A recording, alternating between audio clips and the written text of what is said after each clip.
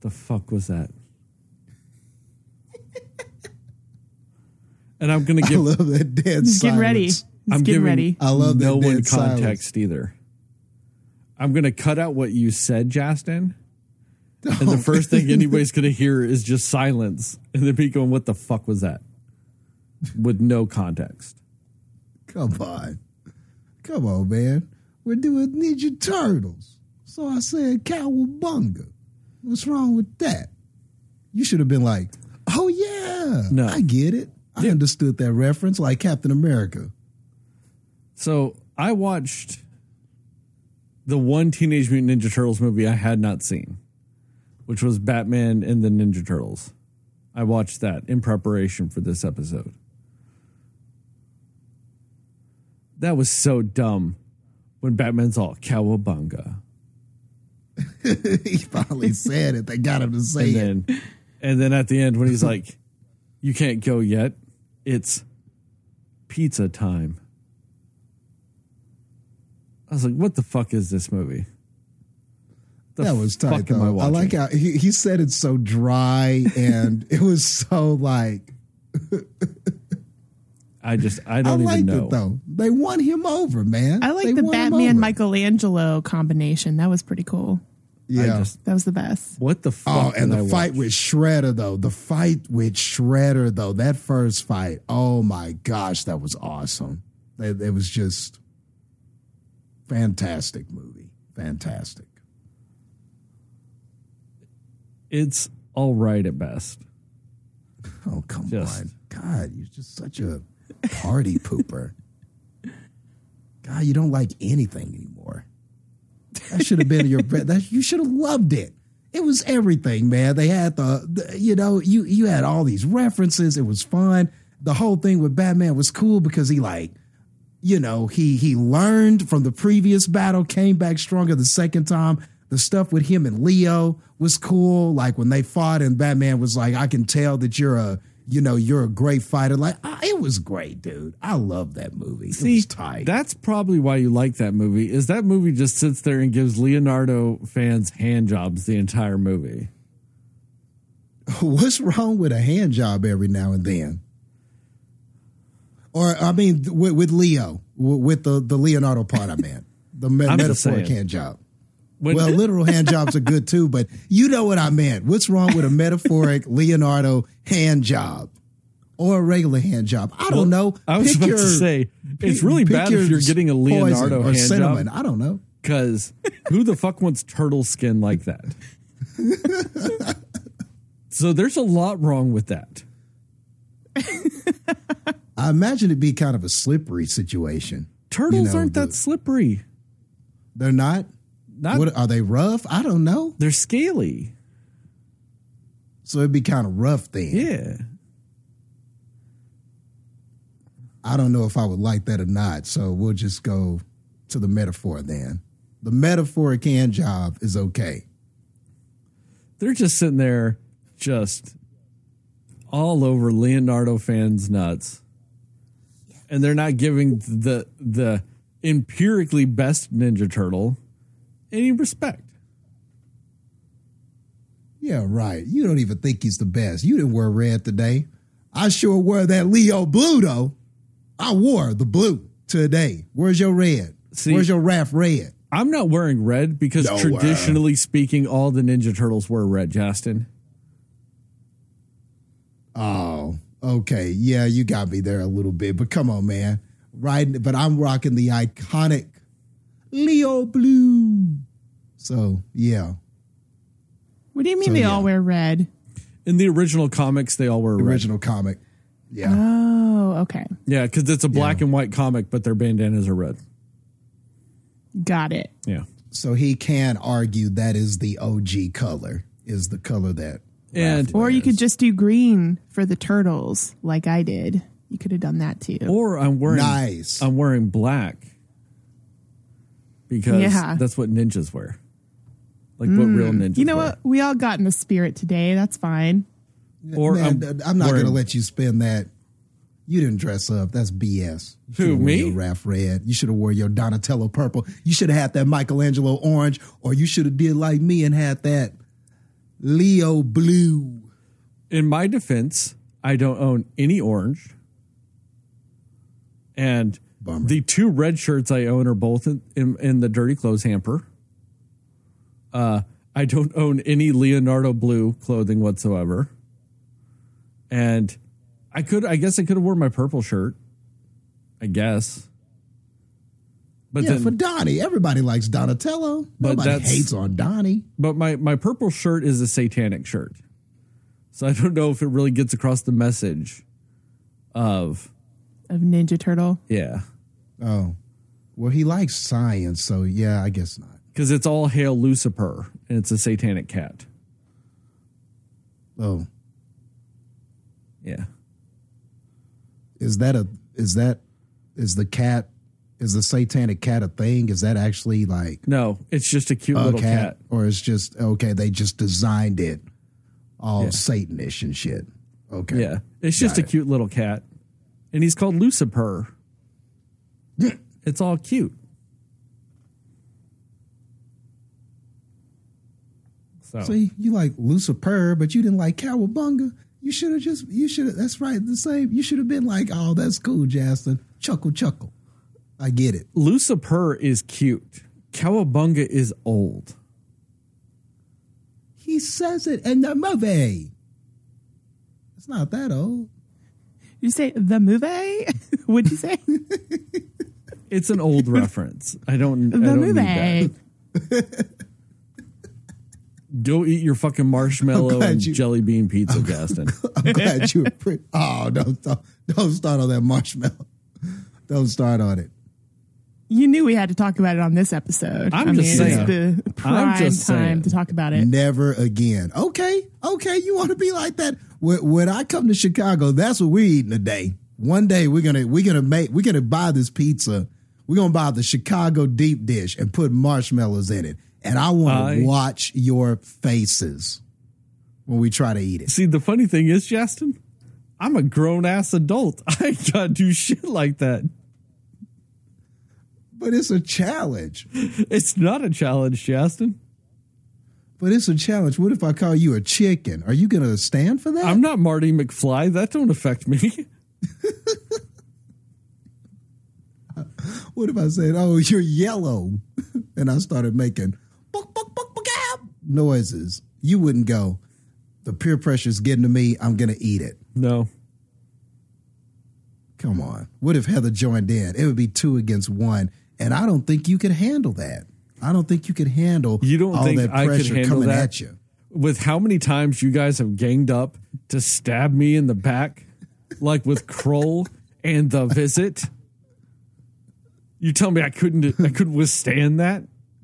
I know to hold my resolve. The betrayal.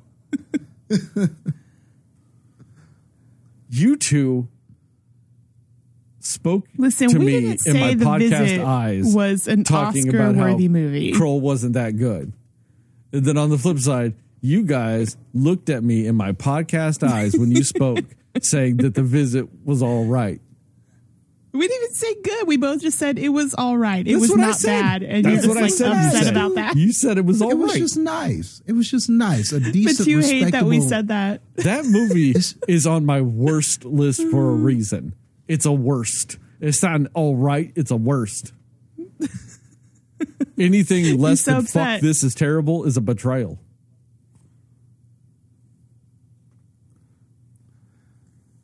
But I mean, the thing is, don't you hate more Shyamalan movies more than that one? Yeah. But that's the one that was on your list. There's like 6 others on my list. Oh, I forgot. Yeah, my list is a majority of M. Night Shyamalan. I forgot that most of them actually probably are. The only M. Night Shyamalan movie that's considered terrible that's not on my list is Avatar: The Last Airbender, because I knew that would automatically be on the Cinefan worst list. Yeah. I just knew I could not put that because it would get covered. And old because you haven't seen it, and that's fine. Because me and Jastin covered that, and you are correct. It is no good.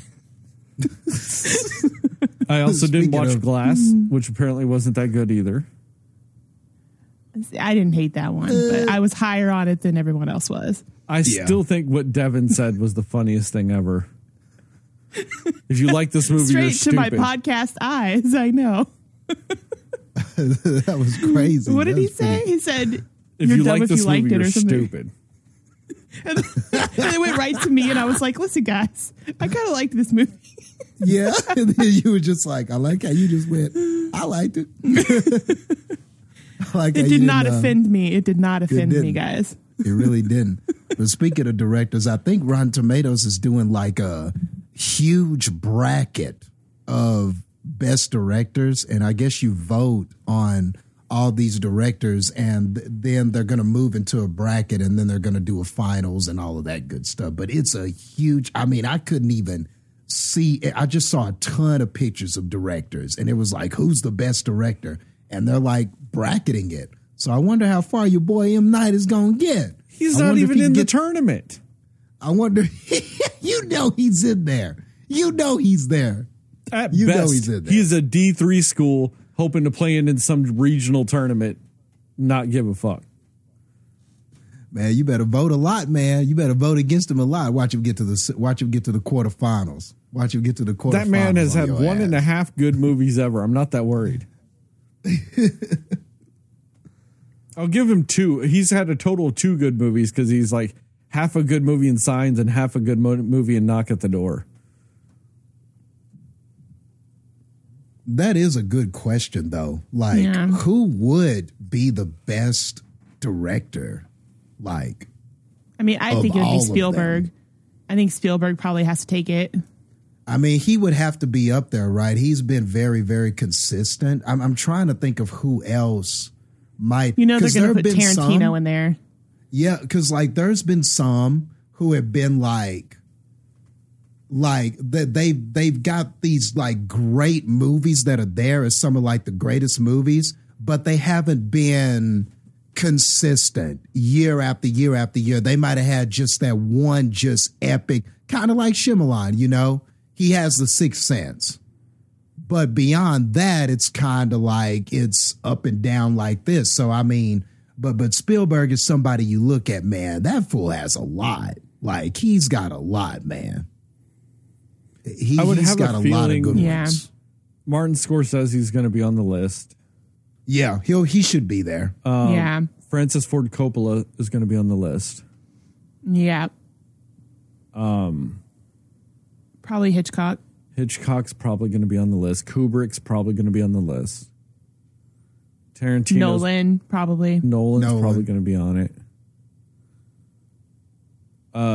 My worry would be that Nolan would win it just because of recency bias. Yeah.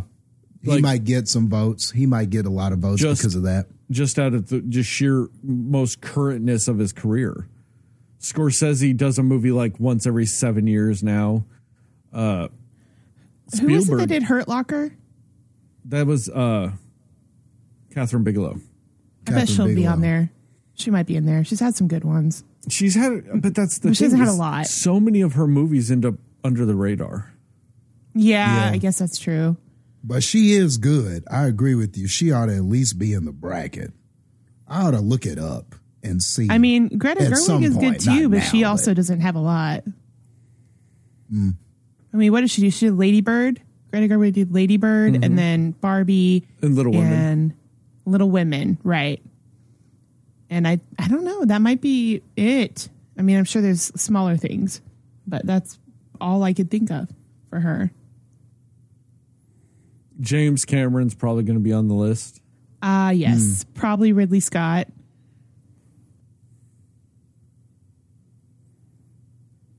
Who did you say was doing it, Jastin? Rotten Tomatoes.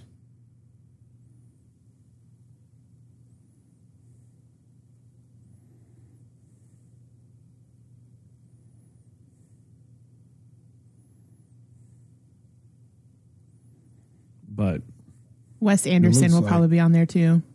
It looks like round one, they already.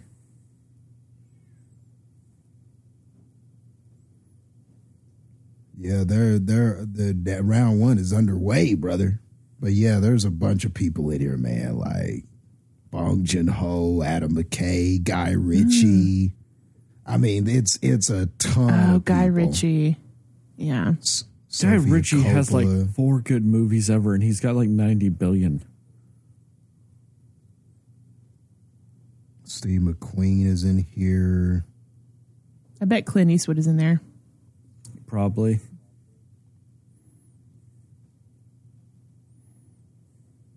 Yeah, I mean, it's too many people to name. Taika Waititi's in here. I mean, it's just, it's like, it's a ton of directors, man. It's a lot.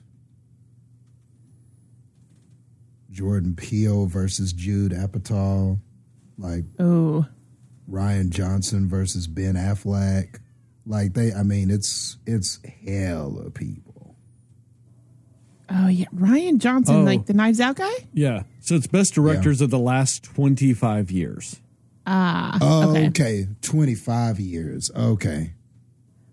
I feel like that's a weird comparison to do Ryan Johnson versus Ben Affleck. I mean, Ben Affleck's a good director, but I mean, I don't know. I feel like his stuff's under the radar mostly too, that he directs.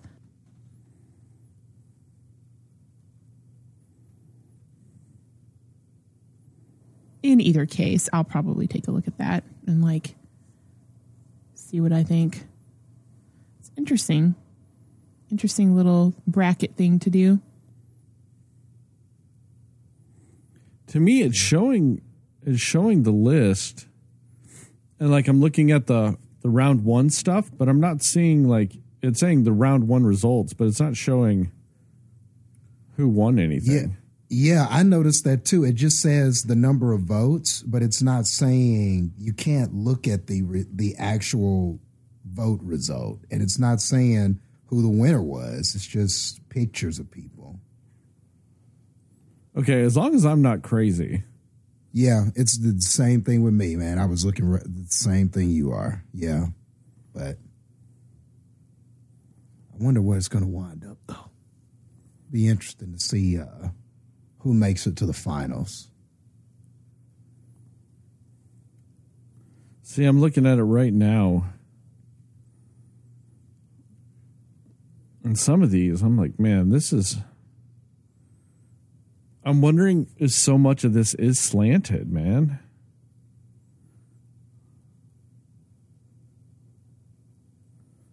So, I don't know. Ari Aster. Oh, yeah. And probably Darren Aronofsky. So, okay. Yes. Jordan Peele. It's Jordan Peele and Ari Aster in the second round.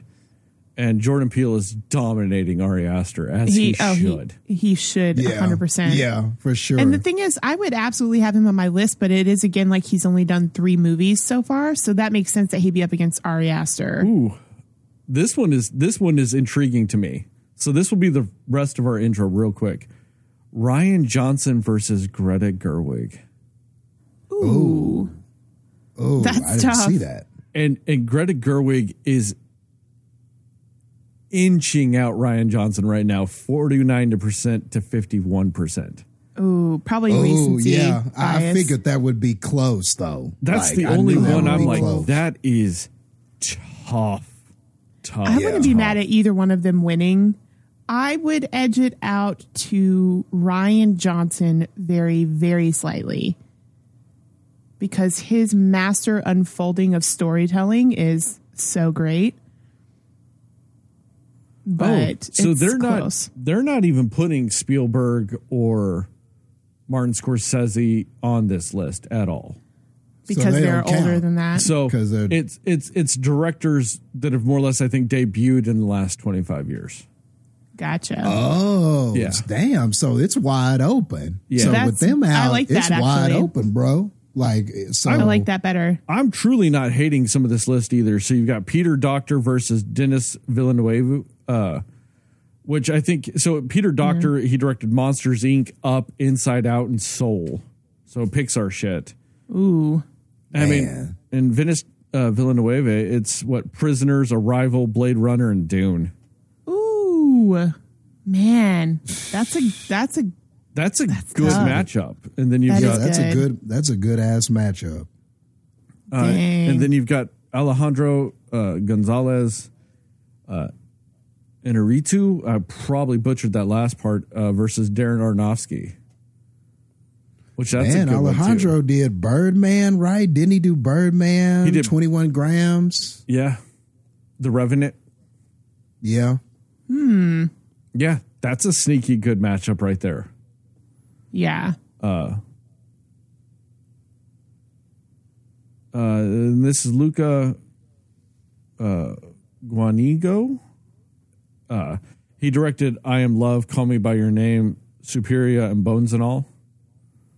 Okay. Versus Jason Reitman with Thank You for Smoking, Juno, Up in the Air, Young Adults, and Ghostbusters Afterlife.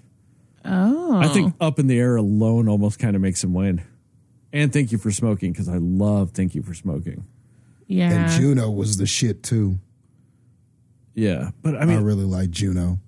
And then you've got Ava DuVernay, who did I Will Follow, Selma and the 13th versus Bong Joon-ho. That's a good matchup.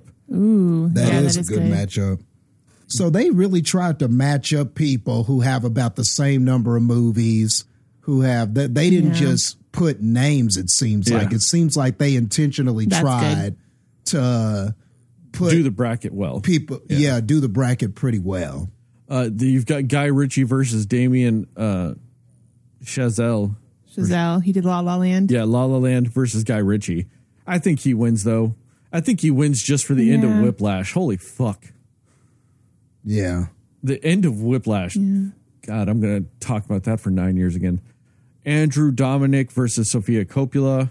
So I think this actually goes to Sofia Coppola because he did Killing Them Softly, Assassination of Jesse James, and Blonde. Or Blondie or whatever. Assassination of Jesse James is the only one that really sticks out in there. Yeah. And she did The Virgin Suicides, Lost in Translation, The Bling Ring, and The Beguiled. Oh, yeah. That goes to her for sure, I would say. Brad Bird versus David Leitch. So Brad Bird, Iron Giant, The Incredibles, Ratatouille, Mission Impossible 4. Ooh. Versus David Leitch, who did Atomic Blonde, Deadpool 2, Hobbs and Shaw, and Bullet Train. Wow, that's a good matchup. I still think Brad Bird takes that, though. Yeah. Taika Waititi versus Barry Jenkins. Barry Jenkins did Medicine for Melancholy, Moonlight, and If Beale Street Could Talk. Oh, okay. God, that's such a good... But see, that's where it gets tough, is it's those types of movies going up against Taika Waititi, who it's all comedy shit. That's a tough one just because the genres are so drastically different. You know? Ooh, this one is tough for me. James Wan versus Alex Garland. So James Wan, it's Saw, Insidious, The Conjuring, Fast and Furious, Aquaman, versus Alex Garland, who did Ex Machina, Annihilation, and Men. Now, Men we did not really like, but Ex Machina and Annihilation are really good movies. Are fantastic movies. Like, Ex Machina is one of the reasons why I started watching A24 movies. I fucking love that movie. So that one's tough just because of that. Then and you who have were they up against? James Wan. Oh, yeah, that's tough, though. Didn't James Wan do Malignant as well? I believe so, yeah. I don't know. He's good. I don't know. I like him. You have Ty West, who did House of the Devil, which that's a super good movie. House of the Devil is super good. But he also did X and Pearl versus Yorgos Lanthimos, who did The Lobster, The Killing of the Sacred Deer, and The Favorite. Those are super good movies. Yeah. That man did. That one, as much as I do love House of the Devil, and X was okay, and I haven't watched Pearl yet, I'd still probably go with him, though. Ari Aster versus Jordan Peele. Enough said. That's competition there at all for me. Yeah. Ryan Johnson versus Greta Gerwig. That's just a good matchup. I'm kind of there with you, Heather. With either. Yeah. I'd be fine with either. I would vote for Ryan Johnson. But I think if Greta Gerwig won it, I'm not mad. Exactly. Yeah. Because I mean, Lady Bird was a fine movie, But I'm telling you, Barbie was just so good. But I mean, Knives Out, in my opinion, is like a perfect movie. See, so it's going to be really hard to beat that. I think that's where Rian Johnson beats Greta Gerwig to me, is he's directed more of the movie I like. You know, True. He did Brick, he did Looper, Star Wars Last Jedi, Knives Out. You know, he did Looper? Huh? Nice. I didn't know he did Looper. Yeah. Makes sense. He does love Joseph Gordon-Levitt. Yeah, his style of movies is kind of what I prefer. You know, but I can't deny Greta Gerwig is an amazing director. You know, like, for sure. It's, you know, so that's up in the air. The next one is Paul Feig versus Phil Lord and Chris Miller. So Paul Feig, Bridesmaids, Spy, Ghostbusters, A Simple Favor. Phil Lord and Chris Miller did Cloudy with a Chance of Meatballs, 21 Jump Street, the Lego Movie. They also wrote that's tough. Across the Spider-Verse. Yes. Or wrote and / produced, but they didn't direct it. I mean, that's tough. Paul Feig's a good director, and so are they. Yeah. I mean, that's I'm probably going to side with Lord and Miller, though, because I really like the Lego Movie and 21 Jump Street. Yeah, 21 Jump Street and 22 Jump Street are super underrated comedies.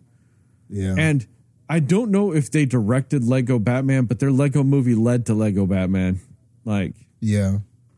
So Martin McDonough versus Sam Mendes. So Martin McDowell did In Bruges, 7 Psychopaths, 3 Billboards, and The Banshees of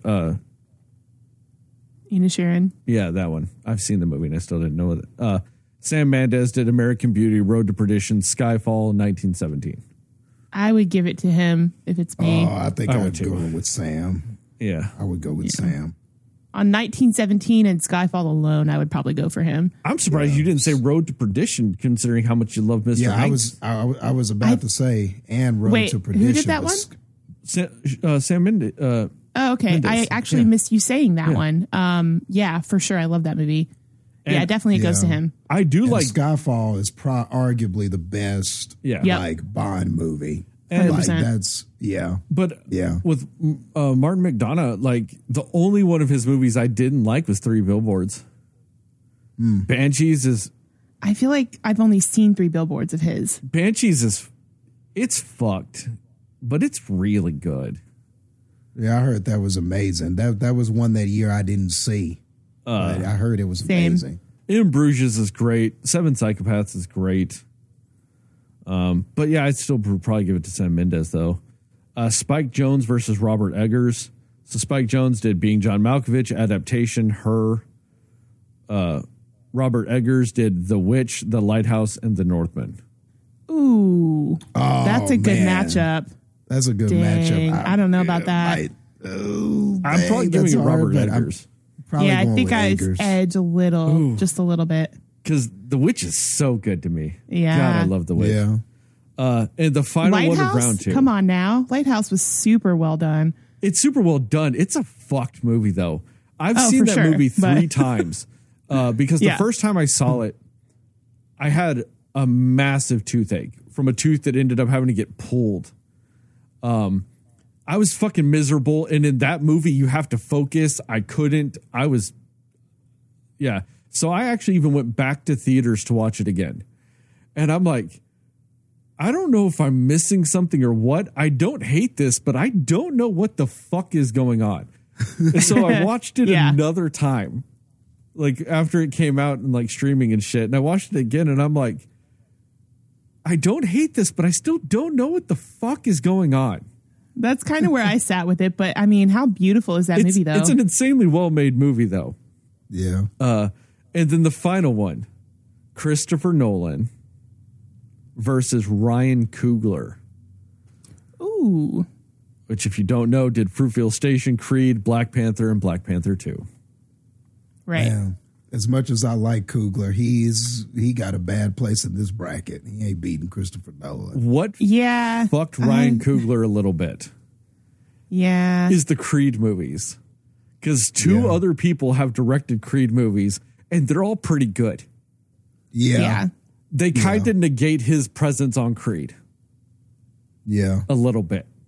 a little bit. I mean, Black Panther is pretty epic, but yeah, it's got to be Nolan though. I mean, it's got to be on that one.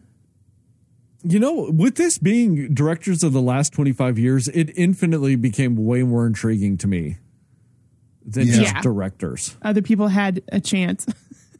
Newer people had a chance. Yeah. Yeah. I think it's infinitely more interesting.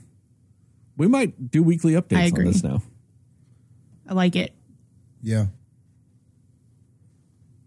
Yeah, that wound up being pretty fun. See, I just kind of caught it on my social media or whatever, but I really didn't like look at it, but that's pretty cool.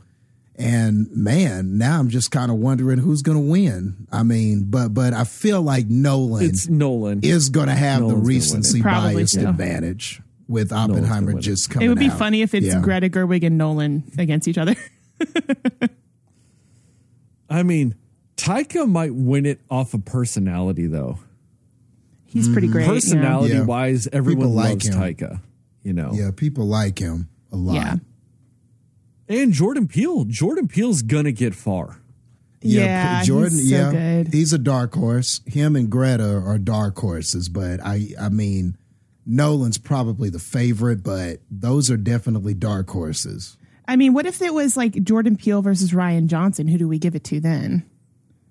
That's a tougher one, I think. I don't know, because I like Greta Gerwig. But if it was Peele versus Rian Johnson, that actually might be a little harder for me. I think I might have to go Peele, though, on that. I don't know. It's tough. It's hard to say on that one. I wonder if they'll be up against each other. But, yeah, I don't think Rian Johnson's making it out of this round. And I think, he is, yeah. And I think the thing that's hurting him is Star Wars. Yeah. Really? Star Wars fans hate that movie. Yeah. I thought you were just going to say because everyone is all about Greta Gerwig right now. I think Star Wars is hurting him. I really do. So many Star Wars fans, they're going to go in there, they're going to fucking automatically vote for Greta Gerwig. Even if they're those same type of people that are like, fuck the Barbie movie, they are more willing to fuck Rian Johnson just because of how much like their whole Star Wars love to me. And isn't that the one you liked? I think it's arguably the best Star Wars movie ever made. I think it's any day of the year. If you ask me, it's either The Last Jedi or it's Empire Strikes Back. They'll kind of rotate a little bit, but yeah. And I mainly liked it because he said, "You know how everybody loves this shit with Star Wars?" And everybody's like, "Yeah," and he's like, "Fuck all that. Do whatever the fuck I want." And I go, "Yeah, let's do that." Respect. I don't know. It would be really hard, Rian Johnson versus Jordan Peele for me, but I think I might have to edge it out to Peele very slightly if that happened. But you're right. He's probably not making it out of this round. I think it's because also with Jordan Peele, that kind of having less movies helps. Yeah, he's got 3 excellent, if you've got 3 fresh bangers, movies. Yeah. And I guess, are they comparing it with like the movies themselves being like what their scores are? The tomato scores? Well, no. They're just putting whoever and people vote. Okay. Because I'm like, and I just think about it too, like Jordan Peele has like fresh movies across the board. I don't know about the others, but I know he does. I mean, well, so does Rian Johnson, though. Yeah? The only one that might be up in the air is Brick. Yeah. That might just be, I mean, it wasn't, I don't think it was lower than a 60, but it might just be a, yeah. I did like and I Brick like that movie. Yeah, I like that movie too. Yeah, Brick was all right. Brick's at 80%. So, yeah. Okay. Yeah. Rian Johnson's got bangers, but that's the thing is Star Wars fans, though, will come out in droves just to slam him because of that. What is that Star Wars Rotten Tomato score? Oh, like 90-some%. Critics loved the fuck out of that. It did well. Great. Critics loved it. Yeah. Of the new trilogy, it's the highest rated. Yeah. Yeah. Yeah. Nice. Well, anyway, that was fun. Good, because I had no idea what the fuck I was going to talk about for the intro. Oh, good. Good. Worked out perfectly. We did a mini review of Batman versus the Ninja Turtles, and we went over that list. So, music? Yeah. Yeah.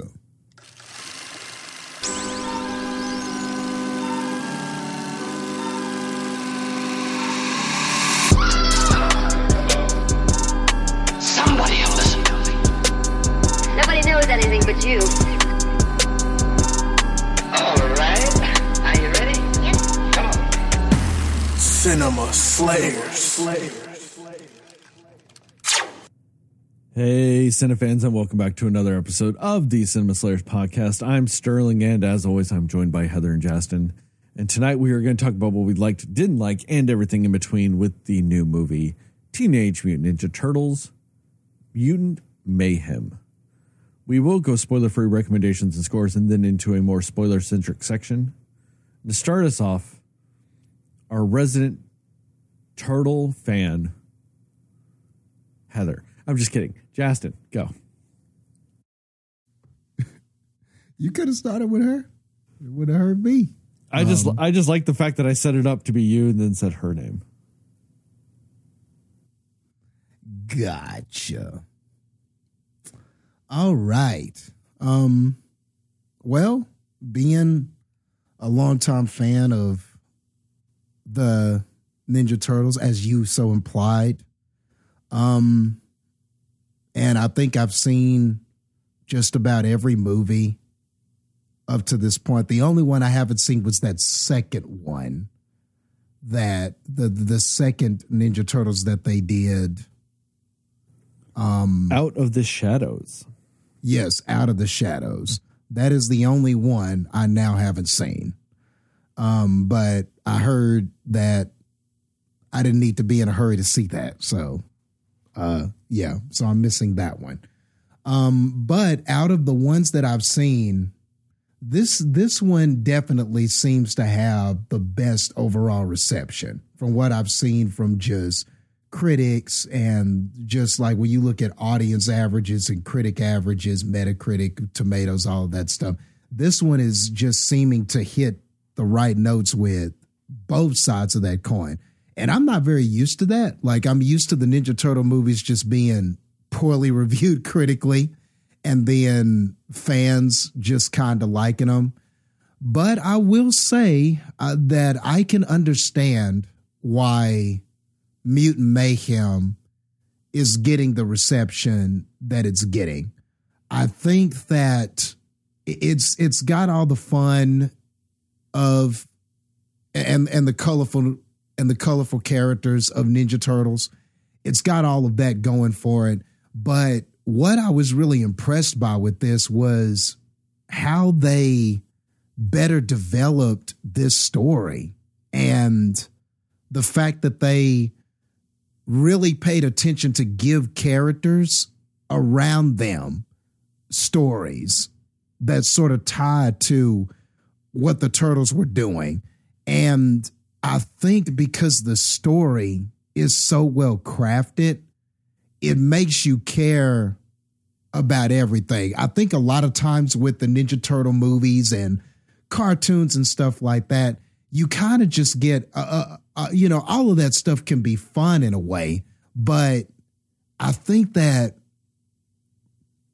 there just came a time where people were just so comfortable. We were just so comfortable with just the Ninja Turtles being on screen. And as long as they're fighting and as long as you have some recognizable character.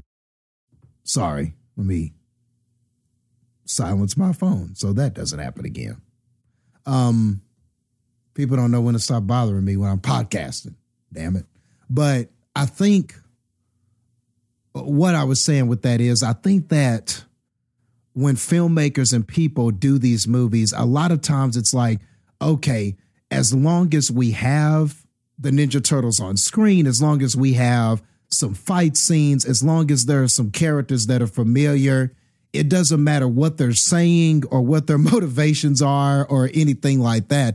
As long as we have this checklist of things, people are going to spend money on it and people are going to like it. And I do think at some point Did y'all hear that? Man, yes. I cut it off. In Jastin's defense, I was the one that sent the message that he originally was like, people are interrupting him. And it is podcast related business that we sometimes do behind the scenes. Sorry. So a sneak peek here for everybody. So if you're one of Jastin's friends now, if you're one of Jastin's friends and you're like, oh no, am I one of the people that text him during podcasts? No, that's me. So this one was at least. Okay, the solid mode is on, so that should not happen again. Sorry.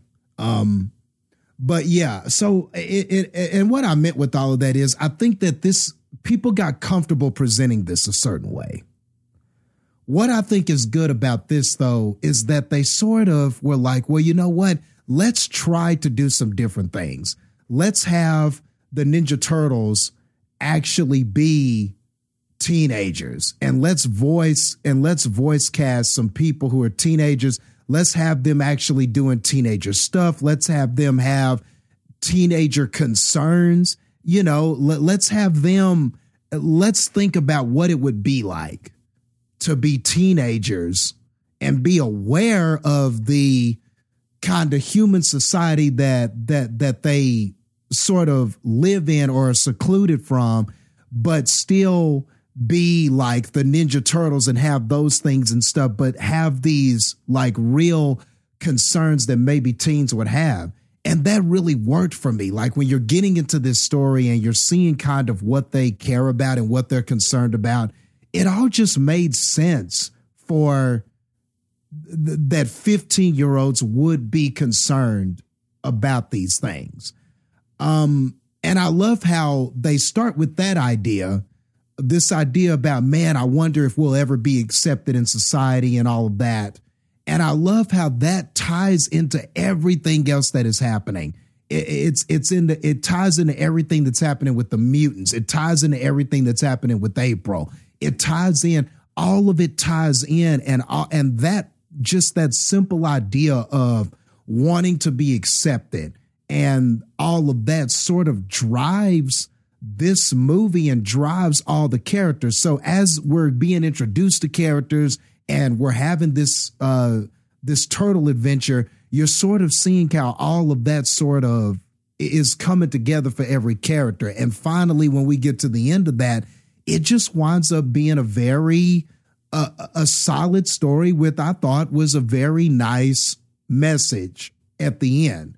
And saying that is not hardly anything I ever say watching Ninja Turtle stuff. Like, oh, it had this great cohesive message that really just brought everything. That was the glue of this entire movie until it ended, from the start of it till when it ended. That is not something I normally say about Ninja Turtles. So that was great. And of the voice casting, I mean, I loved everybody's voice in this. But Jackie Chan absolutely killed this, I think. I really loved him as Splinter. So he was one of my standouts. I really liked him in this, man, just how he voiced Splinter. I mean, he really came off as genuine and warm, and I really just like what he did with the Splinter character. I figured that I would like him, but man, he really showed up for this on the voice work. I really, really dug him as Splinter. But my other MVP, Ice Cube as Superfly.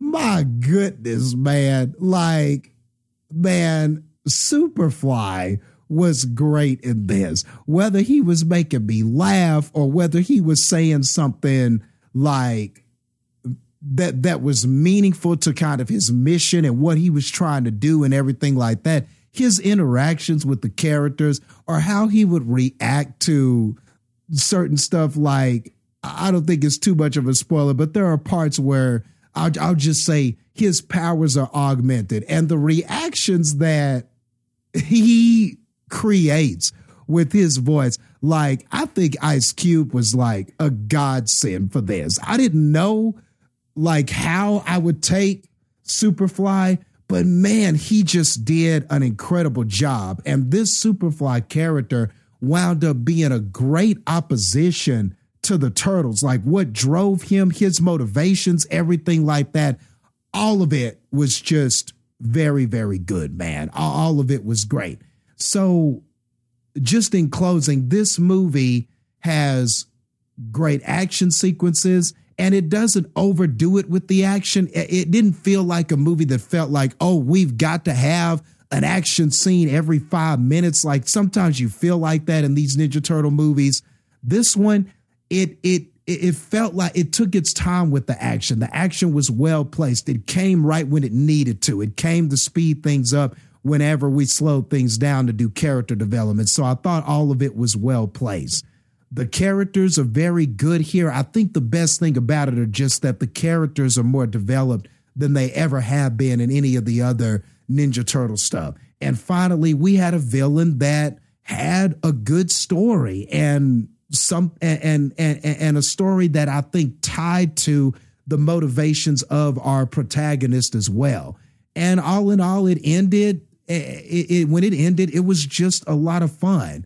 And it looks absolutely amazing. So I know that we've been questioning a lot of these live action movies and talking about, should we try to animate more stuff, especially after we saw the Spider-Man movie, Across the Spider-Verse. And I think that this is another example of what you can do when you take some of these iconic characters and animate them. Just the sense of style that this had.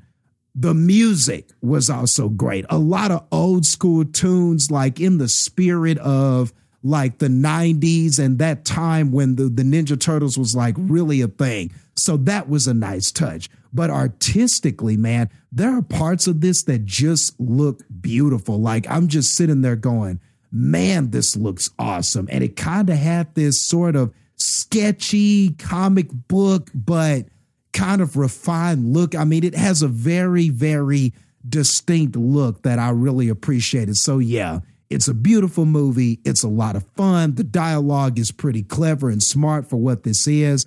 And ultimately it had a message that I thought came across very well. So bravo to this movie. It probably is the best Ninja Turtle movie that we've gotten thus far. Might be the best Ninja Turtle anything, honestly, that we've gotten so far. Now to the real resident Turtle fan, Heather. Yep. I mean, you wouldn't have been wrong either way you said it, because I think we're all pretty big fans here. I do agree. I think this movie is a lot of fun, and I really do love the animation style of it because it is just so different than a lot of other animated styles that I've personally seen, at least. So I really like how they did it because it kind of gave me this old school feel to it, you know, like a very throwback 90s cartoon type of thing, which is probably what they were going for with it. But it just really worked. It really worked how they did it. And yeah, I think all of the voice acting is so good. I totally agree about Superfly. That was great. My standout actually is April. Ayo Edebiri was so good as April. I loved April's character. I love how they made her character, the personality that she had, and how she kind of riffed off of the Turtles was really fun for me. So she kind of stood out big time to me, honestly. And then, I mean, the Turtles, the teens, you know, all the boys were so good. You do feel like they're actual teenagers living in this world today. Like, I love how they're using current lingo and they just know what things mean. And they're just very, just feel like teenagers that you would know in today's world. And I thought that was really well done, how they kind of incorporated that into this movie like that. It was funny when it needed to be funny. It had some like really cool action shots they did. The storyline is cool. You know, it's easy to follow, but it has, you know, some really strong points to it and good morals behind it. It's not a complicated story really by any means, but it's told in a fun way where the whole journey getting to the end of this movie is just a really fun ride. It was entertaining the whole way through. And there wasn't really a moment that I was like, why are we doing this? I mean, granted, it is a short runtime anyway. So it's kind of hard to, I mean, if you only have hour 38 minutes or something like that to do a movie like this, I mean, it's kind of the perfect amount of time to tell a Ninja Turtles story this way. So I think it really served the story and the movie well to do a shorter runtime on that. But yeah, it was fun. It was cute. It was funny. I loved the soundtrack, and I also loved Superfly just kind of like having these like stereos. Like when he gets introduced, he's just like a big deal, and he has like music playing when he gets out and stuff. Like it's just funny. Like just these fun little like modern moments that are just kind of a little bit meta, but not quite meta. I don't know how to explain it, but it was just fun. It was a good time. Yeah, I mean, I think I always am going to have a love for the like original Ninja Turtles movies. Like the 1 and 2 are just so like classic to me, like because they are childhood core movies for me. But this is actually, I mean, if we're logically speaking, this has just got to be the actual best one of the ones that we've seen. So yeah, I really liked it. I think it was a fun time. Yeah, I have no complaints in that department.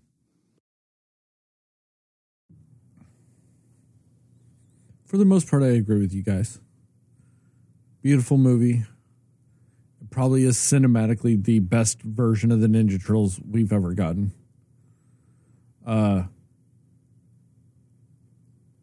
Ice Cube was fantastic as Superfly. The kids doing the voices for the Turtles, I thought that was great. I liked Jackie Chan's voice for Splinter in this.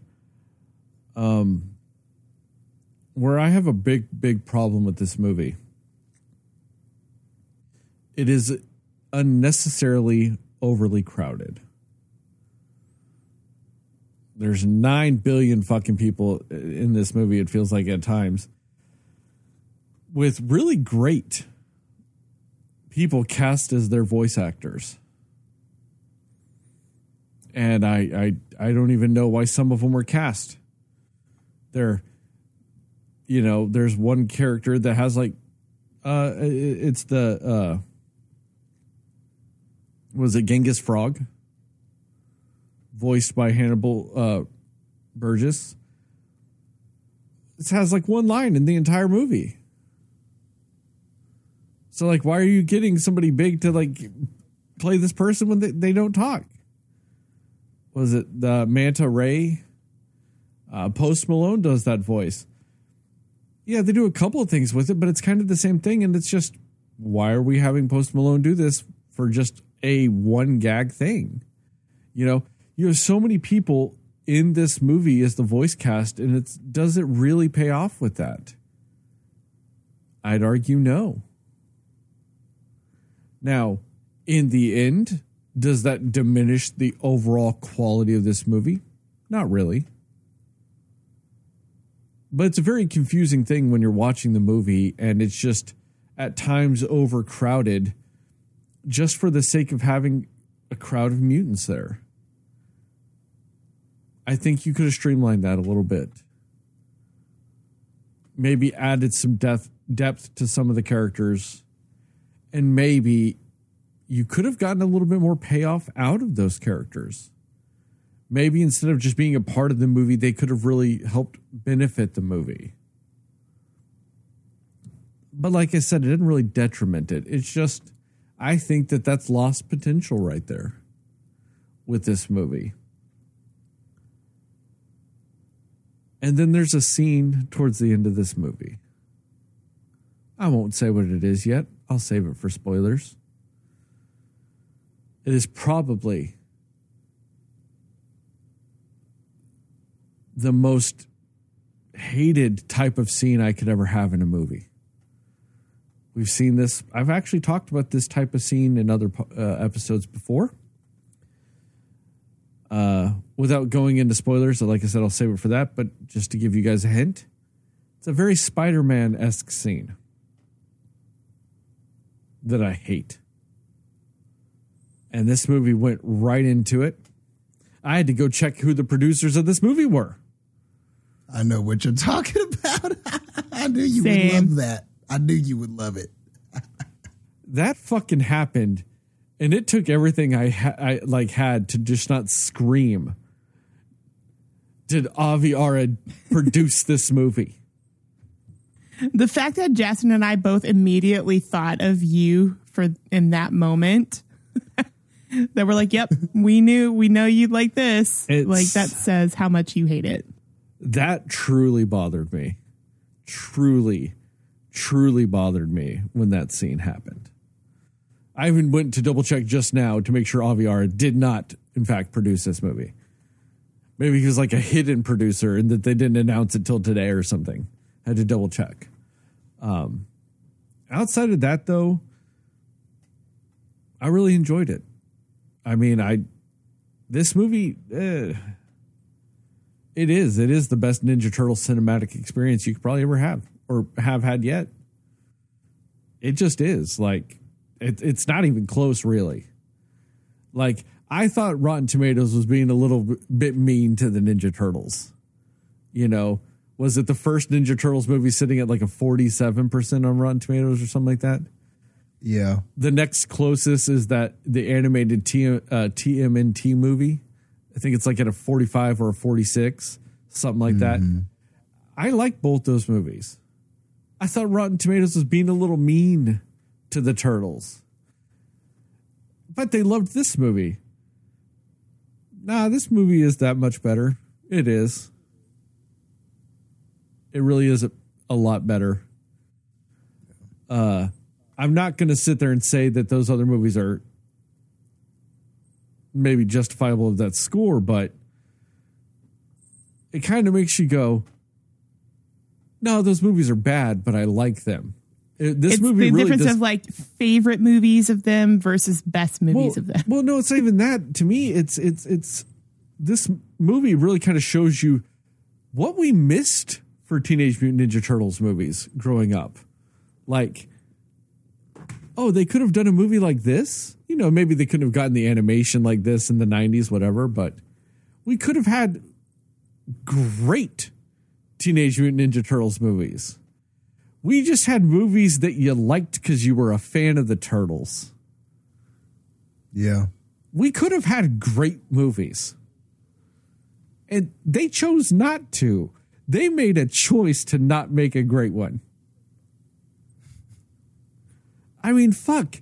As much as I love Ninja Turtles 2 Secrets of the Ooze, they went, guys, the first movie that's not violent is too violent. Let's get rid of their weapons. Yeah. It only took, Seth Rogen to make it right. Yeah, Seth Rogen rolls along and goes, hey, guys, let's do Teenage Mutant Ninja Turtles. And they're like, okay. And he goes, how about we, make a great one, though? Everybody's like, huh. Right. What do we think of that shit? Never crossed our minds to make a great one. And you could tell by, Ninja Turtles 3 and then the Michael Bay Ninja Turtles movies. You could tell they never thought to make a great one. Just never. Never crossed their damn minds. But no, this one's great. It really is. And I mean, and the thing I like about it the most is they changed the backstories of the Turtles a lot in this. It's not bad changes though. I think that it added to the story. I liked the story elements they added to their backstory that added to Splinter's personality. Because this is a very unique personality and it kind of made it better. I'm not going to lie. I was kind of apprehensive about the fact that I'm like, they're doing this, but there's no Shredder? Like, how are you going to have a debut Ninja Turtles movie with no Shredder? Like, what the fuck are they thinking? No, they were right. That was a good choice. I liked it. I liked the fact that they didn't have Shredder in this movie after I saw it. It's good. I liked the idea of it being them up against the supposed villain or whatever is a group of other mutants. It really added to the story of them feeling like outcasts as both teenagers and mutants.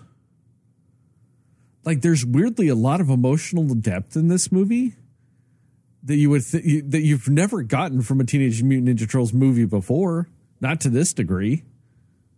Yeah. I liked that they were feeling outcast, as mutants, but then there is that teenage angst and wanting to find acceptance and wanting to find where you belong, and them finding out they're not the only mutants and like all this other stuff.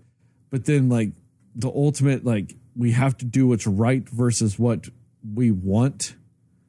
Like, those are very complex emotional themes that they didn't overcomplicate. So I feel like kids can understand what's going on in it, but it's not just surface level, shallow bullshit. Yeah, no, they did a great job. Recommendations and scores? Yep. Recommendations and score. Heather, go.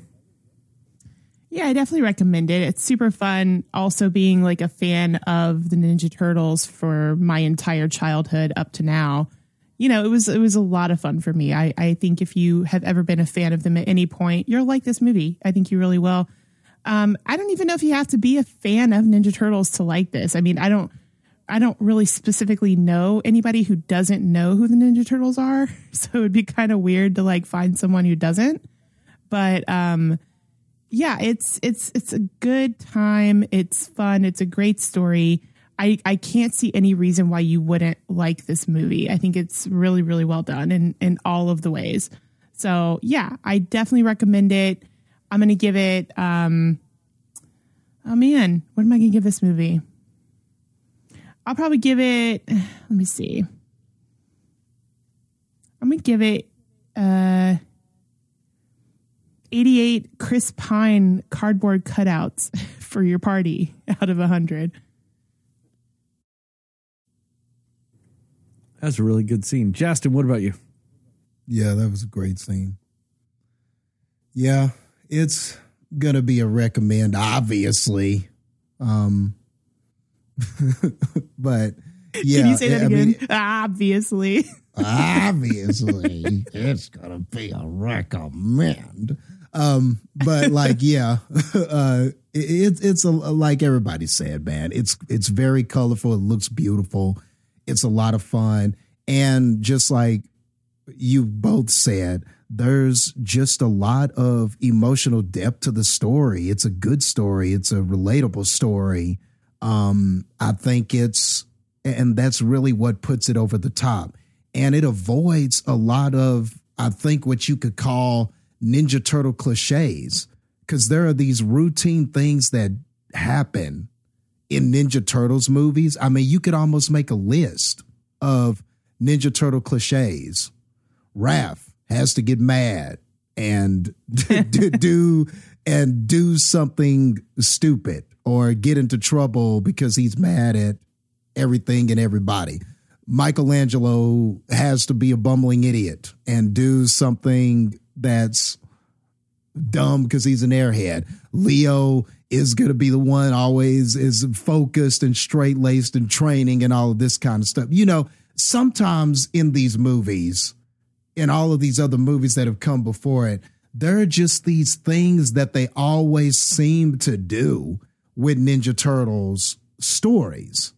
And what I loved about this was this kept the spirit of the different personalities of them, but we didn't do all the same damn things with the story. We've kind of found a way to better tell the story and have these personalities in there.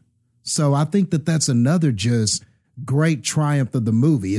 I feel what you said, Sterling, when you were like, man, we could have got movies like this the whole time. It does feel like we were robbed a bit of something because It makes you look back at some of that stuff now and go, were they just doing the same thing over and over and just putting a different dressing on it? You know, like I didn't even think about it like that, Jastin. But like when you were like Raphael getting mad at everybody and leaving, I'm like, he has done that in every damn movie, hadn't he? Just every damn movie he does it. Yep. And I'm a Raph stan. And he just be leaving all the damn time, doesn't he? Yep. All the damn time. Always. And something happens because he's left or something Normally like he that. He gets into kicked. he gets in some kind of trouble. You know, it's just, there are just these routine things that happen, you know? But yeah, this kind of, it avoids a lot of those things. And even when it does something, and there are some things that happen in this where you could argue, I've seen it in the cartoon. I've seen it happen this way in the cartoon or different things like that. But even then, they just did it in such an awesome way or such a cool way or such an amazing way. It didn't even matter that they did the same thing because they did it because they made it their own in this movie. And so it's better, you know? So with all that being said, stop rambling because I want to get the spoilers. We'll go 91. I'll give it an A. I think it's worthy of an A. We'll go 91. Making out with your cockroach wife out of 100. Apparently, in conservative circles, people that have not seen this movie, they think the cockroach character is a man. So they think that they made Splinter gay in this movie. Like, how do you really? like tell people you haven't seen a movie without telling people you haven't seen the movie? Like Exactly. They I had not openly heard that. say that is a woman cockroach the whole movie. Like, and on top of that, why does it matter anyway? It's a fucking cockroach and a rat. Why are you getting really worried about genders of these animals at this point? Yeah, I'm really just trying to sit here and figure out, is somebody mad about a cockroach and a rat? Nope, that's fine. But if it's a boy cockroach and a boy rat, that's bad. But Big problem. heterosexual cockroach rat sex, fine. The fuck are people like doing with their lives nowadays? I don't know, man. Jeez. I literally heard about that today. I was waiting for this to talk about it. Wow. Crazy. What are they on about? Wow. Yeah, that's their issue. They thought that the woman cockroach was a guy. Just Man, fuck those people. I'm giving it a 93. 93, fuck those people you just mentioned. I like that. I do recommend this movie. I think if you're not a fan of Ninja Turtles, I think that this is something that might make you a fan of Ninja Turtles. Because this is not the same shit that you've had your entire life. You know, when it comes to Ninja Turtles. They did not even love pizza as much as one would think they would. That's true. This is true. They liked it about as much as you reasonably should like pizza. Pizza's great. You know, you know, eat it as much as you want, but like nobody's eating it 9 times a day like they fucking do in like the older TV shows and shit. Yeah. And you know, they like I said, they like pizza a reasonable amount in this. Like, you know, they act like teenagers. It has a lot of emotional and character depth to a lot of things. When it does action sequences, they're pretty fucking great. The animation's incredibly unique, and I think it's very fitting of the choices they wanted to do with it. I really liked what they did with the mutants and this style. I think it kind of added a little bit of grime and grittiness to those characters while also being fun and vibrant for the turtles. I liked how the same art style kind of was able to just shift perspective a little bit, depending on what it was animating, you know. But overall, no, I really enjoyed this movie. I think it's really great. Like Jastin said, does it dip into some turtle tropes here and there? Yeah, but that's also kind of what you want sometimes. You want some turtle tropes. You don't want the same turtle tropes in every fucking movie, making it the entire fucking movie. You just want some nice turtle tropes here and there. And I mean, these guys have been around in comic book and TV and movie form and video game form for so fucking long. They've got turtle tropes. They've got them. You know? So, yeah. And then they did some fun little callbacks. Nice little fun callback to Ninja Rap. Yeah, that was tight. You know? Couldn't give me a Toka and Razor, but still gave me some Ninja Rap. We got that cowabunga, though. I don't give no fucks about no cowabunga. Oh, man. Cowabunga is slightly up there with turtle tropes that need to die. Come on, dude. I thought when we got to this section, you would appreciate it by now. It's not 1991. Don't need no cowabungas. But we're over an hour in. I figured after an hour, it would have settle in for you. Hit you different. You know, it would have landed different. Every minute that passes is a minute further away from when cowabunga was necessary. I digress.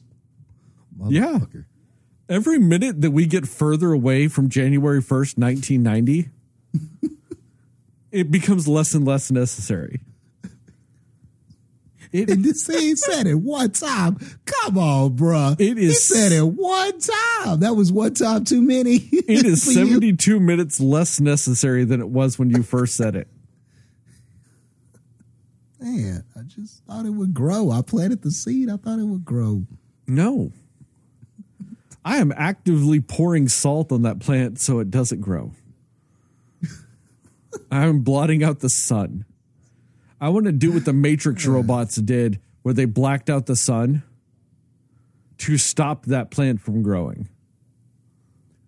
Maybe I just need to be like, what was it, Ralph Fiennes? Just be a constant gardener with you. Just going to keep on planting it, dude. Just keep planting that cowabunga seed. Maybe if I just constant gardener you, it'll eventually grow into your heart. Did you see a constant gardener? Because that is the point of the movie at all. The point. That was not a bad movie at all. That's right up there with thinking the cockroach and Splinter are gay with each other. I know. The way you sold that, though, like you knew what you were talking about, was epic. If anybody has not seen The Constant Gardener out there, which I know a lot of people haven't, because it was not that big of a movie, but Constant Gardener, not much to do with gardening. Where did you? Not at all. Where'd you pull that reference from? Only the title. That's a deep cut, just Jastin. went by the title. I appreciate the title. I appreciate that reference, though, because that's a super deep cut. Going Constant Gardener.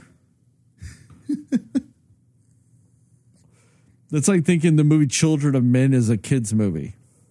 Just like Cheaper by the Dozen. Just kids everywhere. Yep. No, Garden had nothing to do with that movie. If you've seen Children of Men or title. Constant Gardener, these are great jokes.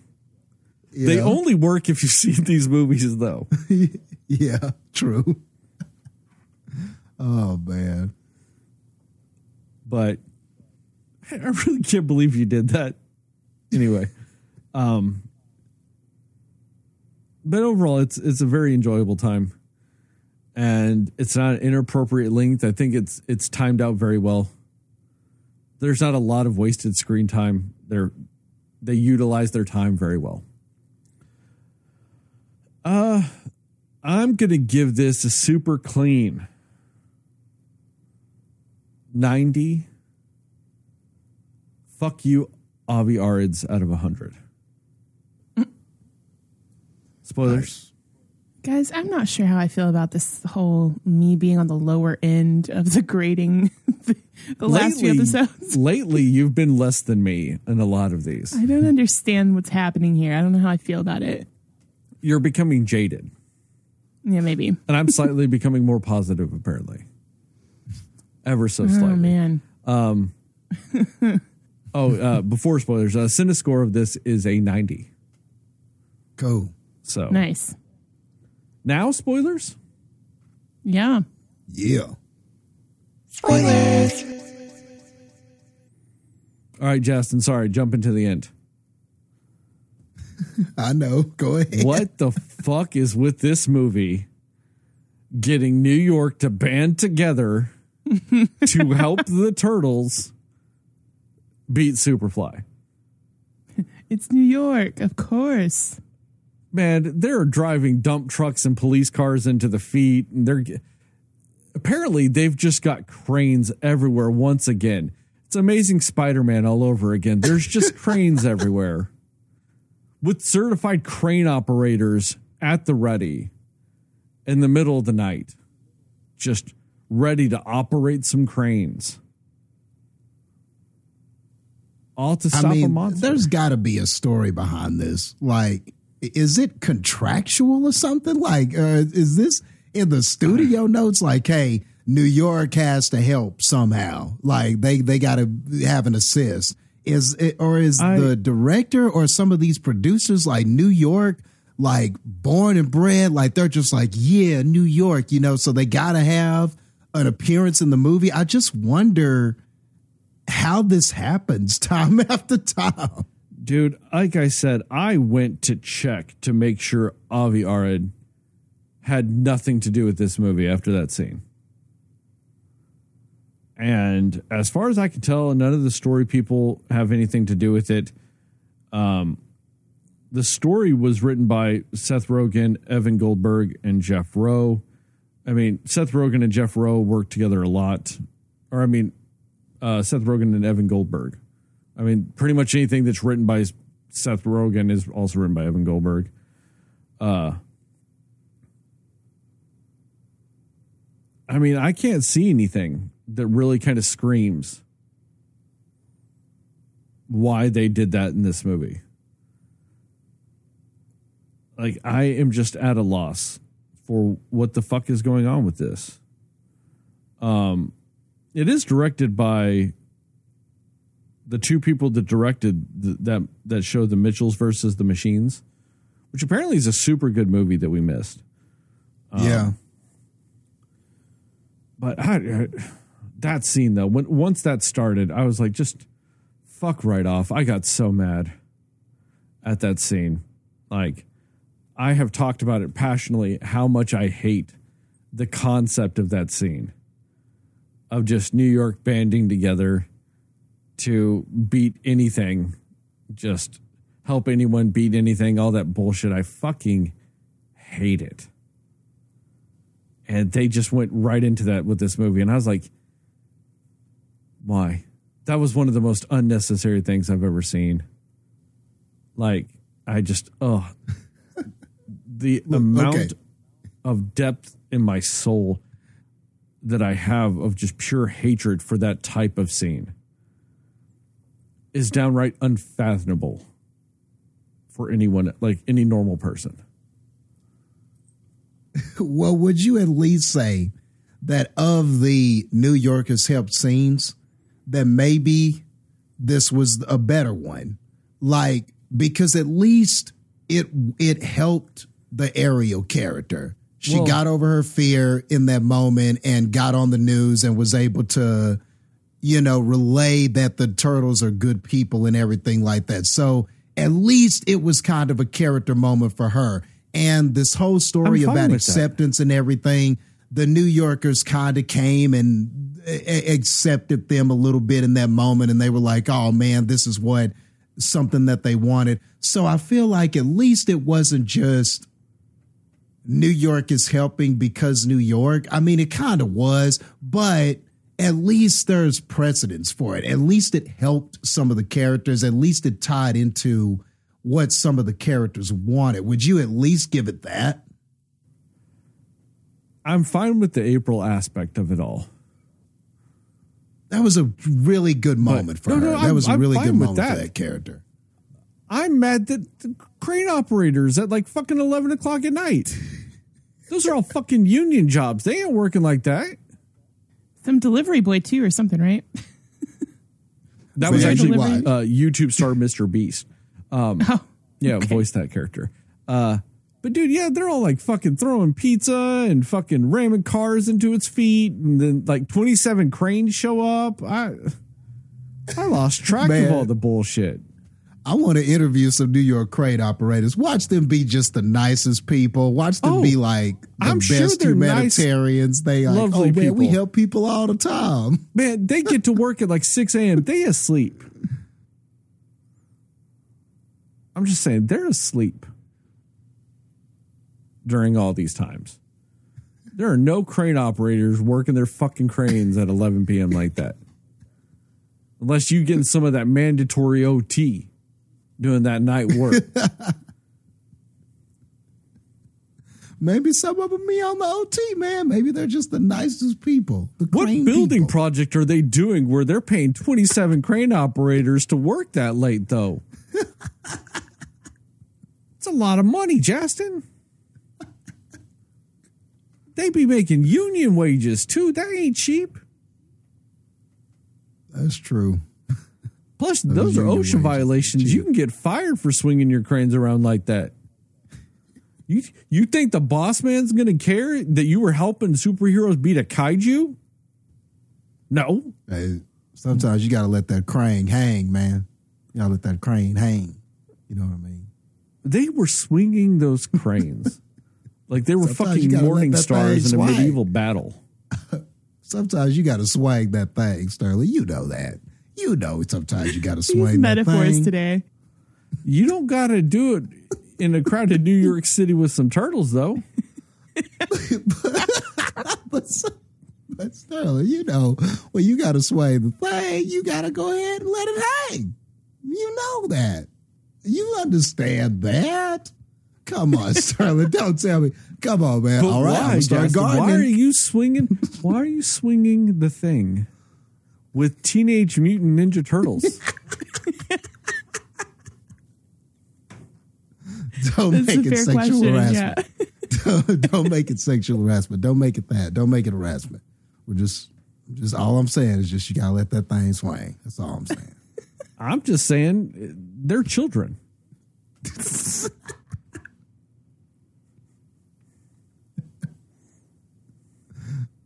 I'm not going to say anything to that.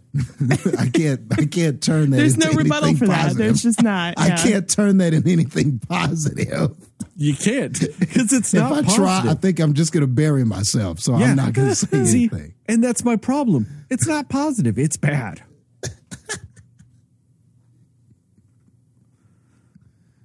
Man. Yeah, I didn't dig that. And the one thing I am slightly worried about in the future, and I'm not saying I don't think it's possible for them to write themselves out of it. I think they could fix it or do something interesting with it. But I'm curious as to what they're going to do based on the new origin stories for Splinter. How that will tie into Shredder. Are they just going with no correlation anymore? And that's fine if they go that route. I'm sure they could write something interesting, to keep it compelling with that story and all that other stuff. But, I mean, that was just kind of a really cool aspect of Splinter, though. And the Splinter-Shredder dynamic. Having that history with each other. We don't have that anymore. But like I said, maybe they can make something interesting out of it. I mean, the one nice thing about it is it's slightly uncharted territory. So maybe they could come up with something cool that we've just never even thought could be a possibility because you've never had Teenage Mutant Ninja Turtles where Splinter and Shredder don't have a correlation. So I'm curious about that. I'm not saying that's a knock on this movie. I'm just saying that's something that this movie introduces that I'm curious as to see where it might go.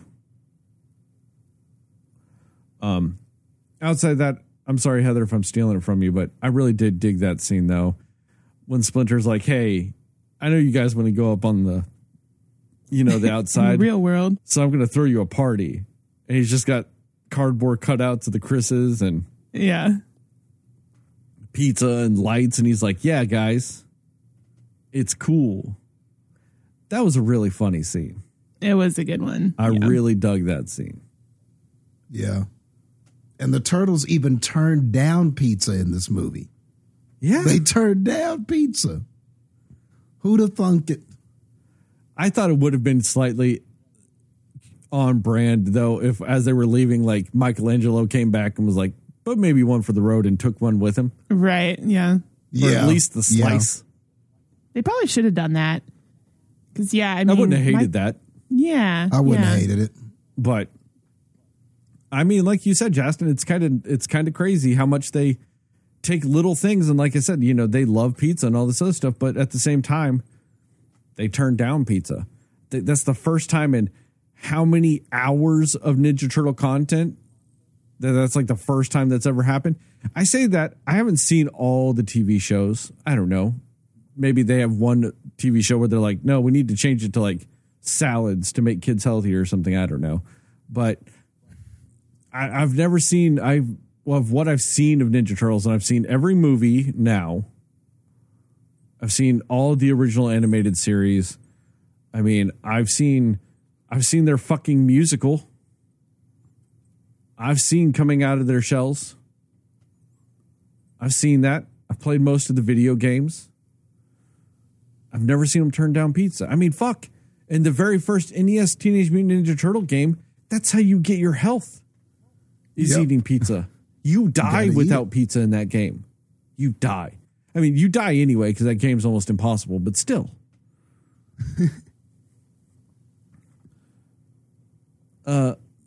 Jastin, what about you? Now, you said a lot of good stuff there. Back to the beginning with Baxter Stockman.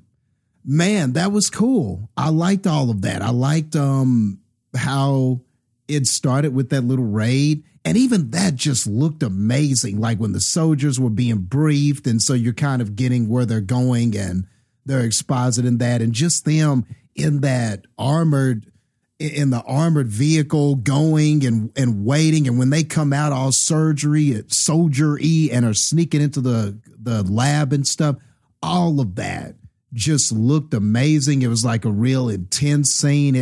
I think that really just captured kind of the essence of what was happening. So instead of it starting right off with what you expected it to start off with is the story of how the Ninja Turtles became the Ninja Turtles, I love how this instead chose to start with how Superfly was created. So I thought that was a nice touch.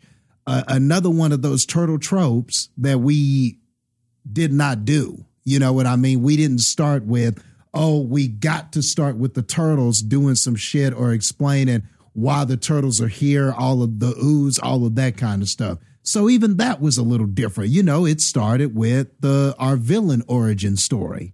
And I really liked that whole story about Stockman and how he felt and how he just wanted to have this family of mutants because he felt like humans, he didn't have a connection with them and all of that. And you could see where Superfly's motivation came from as a result of that. So all of that was good stuff because at first I thought, is Superfly Baxter Stockman? I didn't look at anything prior to this or look up exactly who Superfly was. I'm not even sure if Superfly is a comic book character or was in a cartoon or something prior.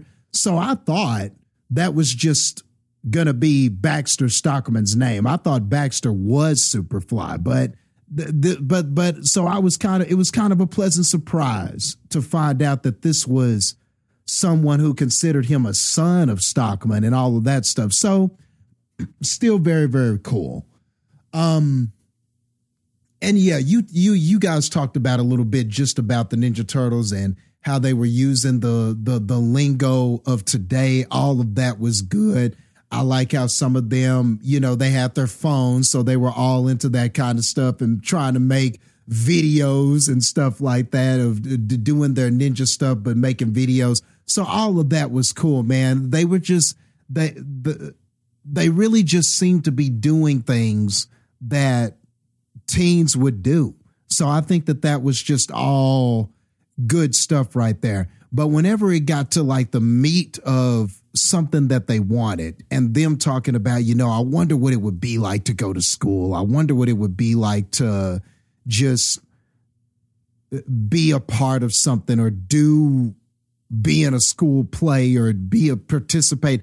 I like how their wants and their desires in this were very appropriate for what their ages were. So even though they're these incredible mutated people that have all of these amazing ninja abilities and things like that, I like how at the heart of them, they were just teens that wanted some similar things and just wanted to, have a girlfriends or do teenager things. So all of that was good. It just made the fact that they were teenagers more believable.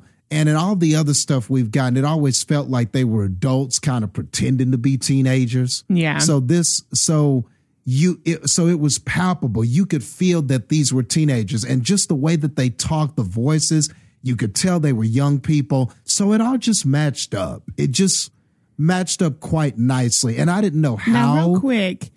Yeah. Oh, go ahead. Sorry. No, and I was just saying, the last thing I'll say about that before you make your point is, I didn't know how I would receive some of that because Michelangelo sounds so different. Like if you're used to 90s Michelangelo and the whoa, dude, cowabunga, yeah, he's not a surfer in this. Leo is not a stoic, like, oh, we must all be training guys and all of that kind of stuff. There's a little bit of that, but it's not so over the top like it is in normal stuff. I mean, they really all sound very different. Donatello, yes, is still a nerd, but he didn't sound overly nerdy. He didn't have that kind of squeaky voice like, hey guys, I could invent this. It just all of that stuff that you're used to with them. Donatello said Riz, so I'm cool with it, Yeah, he did. He did, which was tight. But like even that part where they were kind of acting gangster and they were all like pretending to be, all of that stuff was great, man. They just seemed like young people. So even though the sort of voices and the cadences and the things that I'm familiar with the Ninja Turtles was gone, I like what they replaced them with. I didn't know if I would. I didn't know if that would bother me, but it didn't. It really didn't. And I just moved breezingly along with this. And what were you saying, Heather? Do you remember your point? I was actually just going to say, I like to picture that there's some multiverse where they hang out with Miles Morales, because I could just see them all like being best friends. Yeah, that was it. I could see them totally vibing with Miles and everything because of the way they were acting. So yeah, all of that, like, just so believable. And I love that change because it means that we don't need them presented the same way all the time. We don't need the squeaky, nerdy Donatello voice. We don't need the surfer Michelangelo all the time. We don't need the just stoic, I want to train all the time Leonardo. We don't need those. We don't need the I'm angry at everything, literally everything. Raphael. We don't need that. I like that he was just wanting to fight.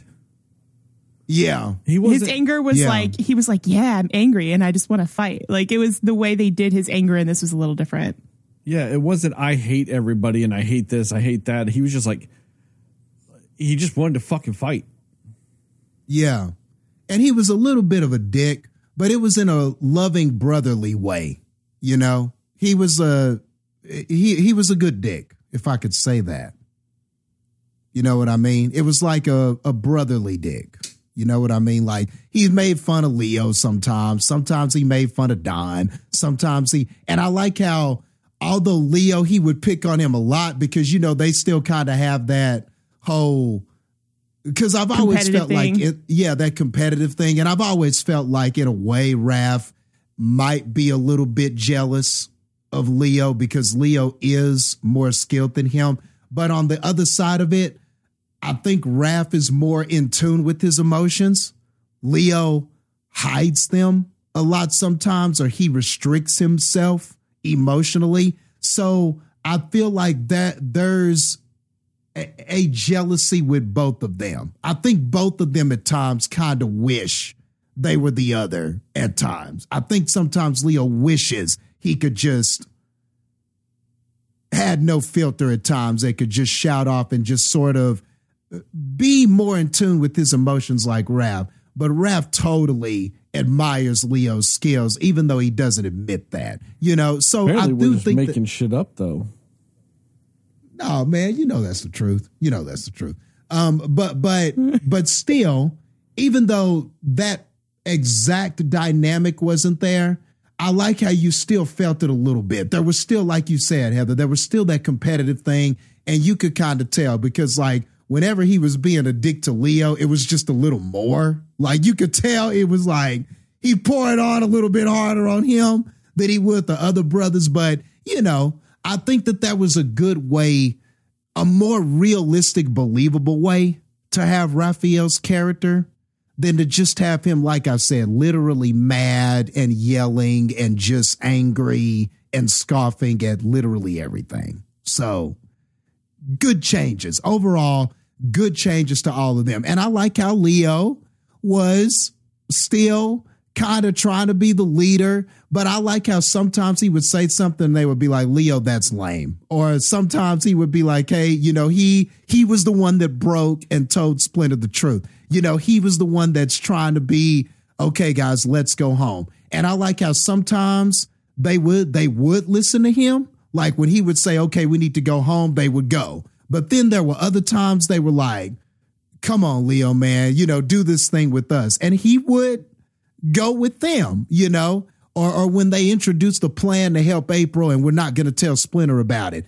And he was like, well, look, if we're going to do that, we're going to we got to consider this and that. And then they were like, wait, Leo, are you in? Are you actually in? And then when he was like, you know, he didn't say yeah, but he implied it. And they were like, he's going to actually do this. You know, he's going to actually go against Splinter's wishes. So instead of just showing you the same scenes like you see over and over in all this Ninja Turtle stuff, I like how here we did different scenes, but some of those same personality traits are implied. And you got it. You didn't need to see a scene of Leo meditating and going, man, I really wonder what they should reflect more on what Splinter meant or something like that. You didn't need any of that stuff. They did good with just implying it with the very believable dialogue that they had. So like all of that is really good shit, man. That's just an attention to detail that I think that we shouldn't take for granted in this movie, just how well they had the turtles interacting with each other and how you could still feel all those personalities in there. And we didn't have to do just the over the top cliche stuff we normally do. April, like you said with April, I really liked this April, you know, the changes that they made to her. I like how she had kind of this journey of acceptance and everything like that. The whole thing with the puke girl and stuff, that was funny. That was really funny. And I like how that came full circle as well. And I liked, even though this was completely different from what we've seen in the cartoons and some of the comics and stuff like that, it felt like this April had a purpose and more of a personality. She wasn't just a hot girl, the hot news girl that follows around the Ninja Turtles and stuff like that. really, I always kind of felt like in some ways she was kind of a knockoff Lois Lane. Like she was just this reporter. She's hot. I can see that. But she's always trying to get the story right, and she's always getting into trouble, and the Turtles are always saving her. Always a damsel in distress, for sure. Yep. Yeah. Do you know where that comes from? What? The animated series. Yeah. April in the comics originally was not like that. Really? That's something that the animated series did. Okay. And Eastman and Laird had talked about how they did not like that they did that. Huh. They don't like that change. Yeah. But, and the thing is that growing up, I'm a little kid. April is hot. And that's all I cared about. It was just like, oh, April's hot. And, I didn't mind her coming along on the turtle adventures and stuff. But you get older, you look back on it now, you're like, she's a knockoff Lois Lane. But in this movie, she saved the Turtles. She helped save them. She was smart. She made good decisions at times. She had, a reason to exist and a motivation that tied in with them. She related to them and understood them, was kind of one of the first people. And I guess that now about the old April, the hot April, or the hot one from back then. Yellow suit April. I don't want to imply that this one was not hot, but I'm just saying, the one from back then. She was one of the first people to accept them. So I will give her that. But I really like how this April seemed to have layers, a point. She had a motivation. And I like the confidence that she would sometimes show with them. She wasn't afraid to call them lame, or that part where they were in the shadows and wouldn't come out. And she's like, well, it's really getting sus when you're just back there and not coming out. And now you're whispering to yourselves. So really, that's even more sus. That was funny. Like, that was great. Like, I liked all of that. So yeah, I was feeling this April. Now I will agree with you, Sterling, in a sense that there were a lot of mutants in this, and some of them didn't really get much to do. So I can definitely see where you're coming from. I can't really argue against that. I mean, could you have done it with less of them or without them? I don't know. It's kind of hard to have Mutant Mayhem without the mutants. So I guess they kind of needed them.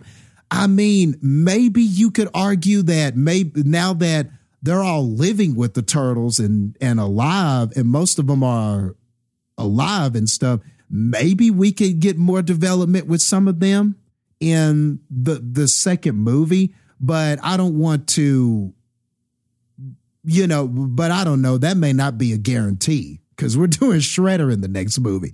You might have to do some more development with him. So I don't know. I mean, maybe because we know that those mutants will be back in the second one, there may be some potential to see them grow. And maybe this script was pretty smart. Maybe they're smart enough to write something more for some of those mutants that we missed out on. But you kind of needed the mutants to have Mutant Mayhem. So, I mean, I guess it's okay. But at least I will say this. I liked how they were this group of mutants, and the Turtles kind of saw that group of mutants and went, oh, look. And I like how at first they all vibed and were hanging out and they kind of liked each other. It was like, oh, man, some of my own people, these people are mutants like me and they're not accepted either. And I love how even some of the origin story was similar with how they tried to go out into the world and got shunned, just like how Splinter tried to take the Turtles out in the world. So I loved all of those things, how parallel their stories were running a little bit, but how ultimately the ideologies and the right from wrong were different. And that's sort of where the Turtles had to draw the line. So that was great. And I really loved when Splinter realized his similarities to Superfly and how that changed Splinter. That was amazing, amazing stuff. Like normally Splinter is not the character that learns a lesson. You know, he's not the one. He's the one teaching lessons. He's the perfect ninja master, sensei, father type person who is just always giving wisdom and stuff like that. You know, he might learn something hip or cool or something like that and have a funny moment. But normally Splinter is not the one learning lessons. I liked how in this, they were like, we want Splinter more as a father and less as a ninja master. And I think that worked for this. He seemed to care more about the turtles' well-being. He was always preaching, be safe and stuff like that. He just felt way more fatherly in this than what I've seen him in other things. But also, he had wants and desires. He was lonely in a sense, too, because, you know, he's a father. He's an older man, older rat, I guess you could say, hanging around, you know, watching after a bunch of teenagers. I like how somebody who thought of this was like, wouldn't he kind of be lonely? Wouldn't he kind of yearn for some adult connections other than, you know, just, you know, the sort of the connections that he had with his children. So I like how they sort of tried to have that in there, because that feels like a very real thing that he would go to. You're down in the sewer all the time. You know, it just makes sense that he would have some of those same secluded struggles that the turtles would have. That just all really made sense to me. So yeah, when he learns the lesson, I thought that was great. That was just such a nice touch. So I like how these characters that were not used to learning anything are learning lessons and growing as characters and actually developing. So all of that was great. And then the final confrontation with Superfly, I already kind of said it, Sterling, when you were on your rant about New Yorkers helping people. But I guess I accepted this New York helping people more because I did like what it did for the Turtles and what it did for April. So I accepted it a little bit more than you. I wasn't as mad as you were at that part. And the last thing I'll say, Heather, before I let you go is, yeah, I'm excited to see what they do with Shredder.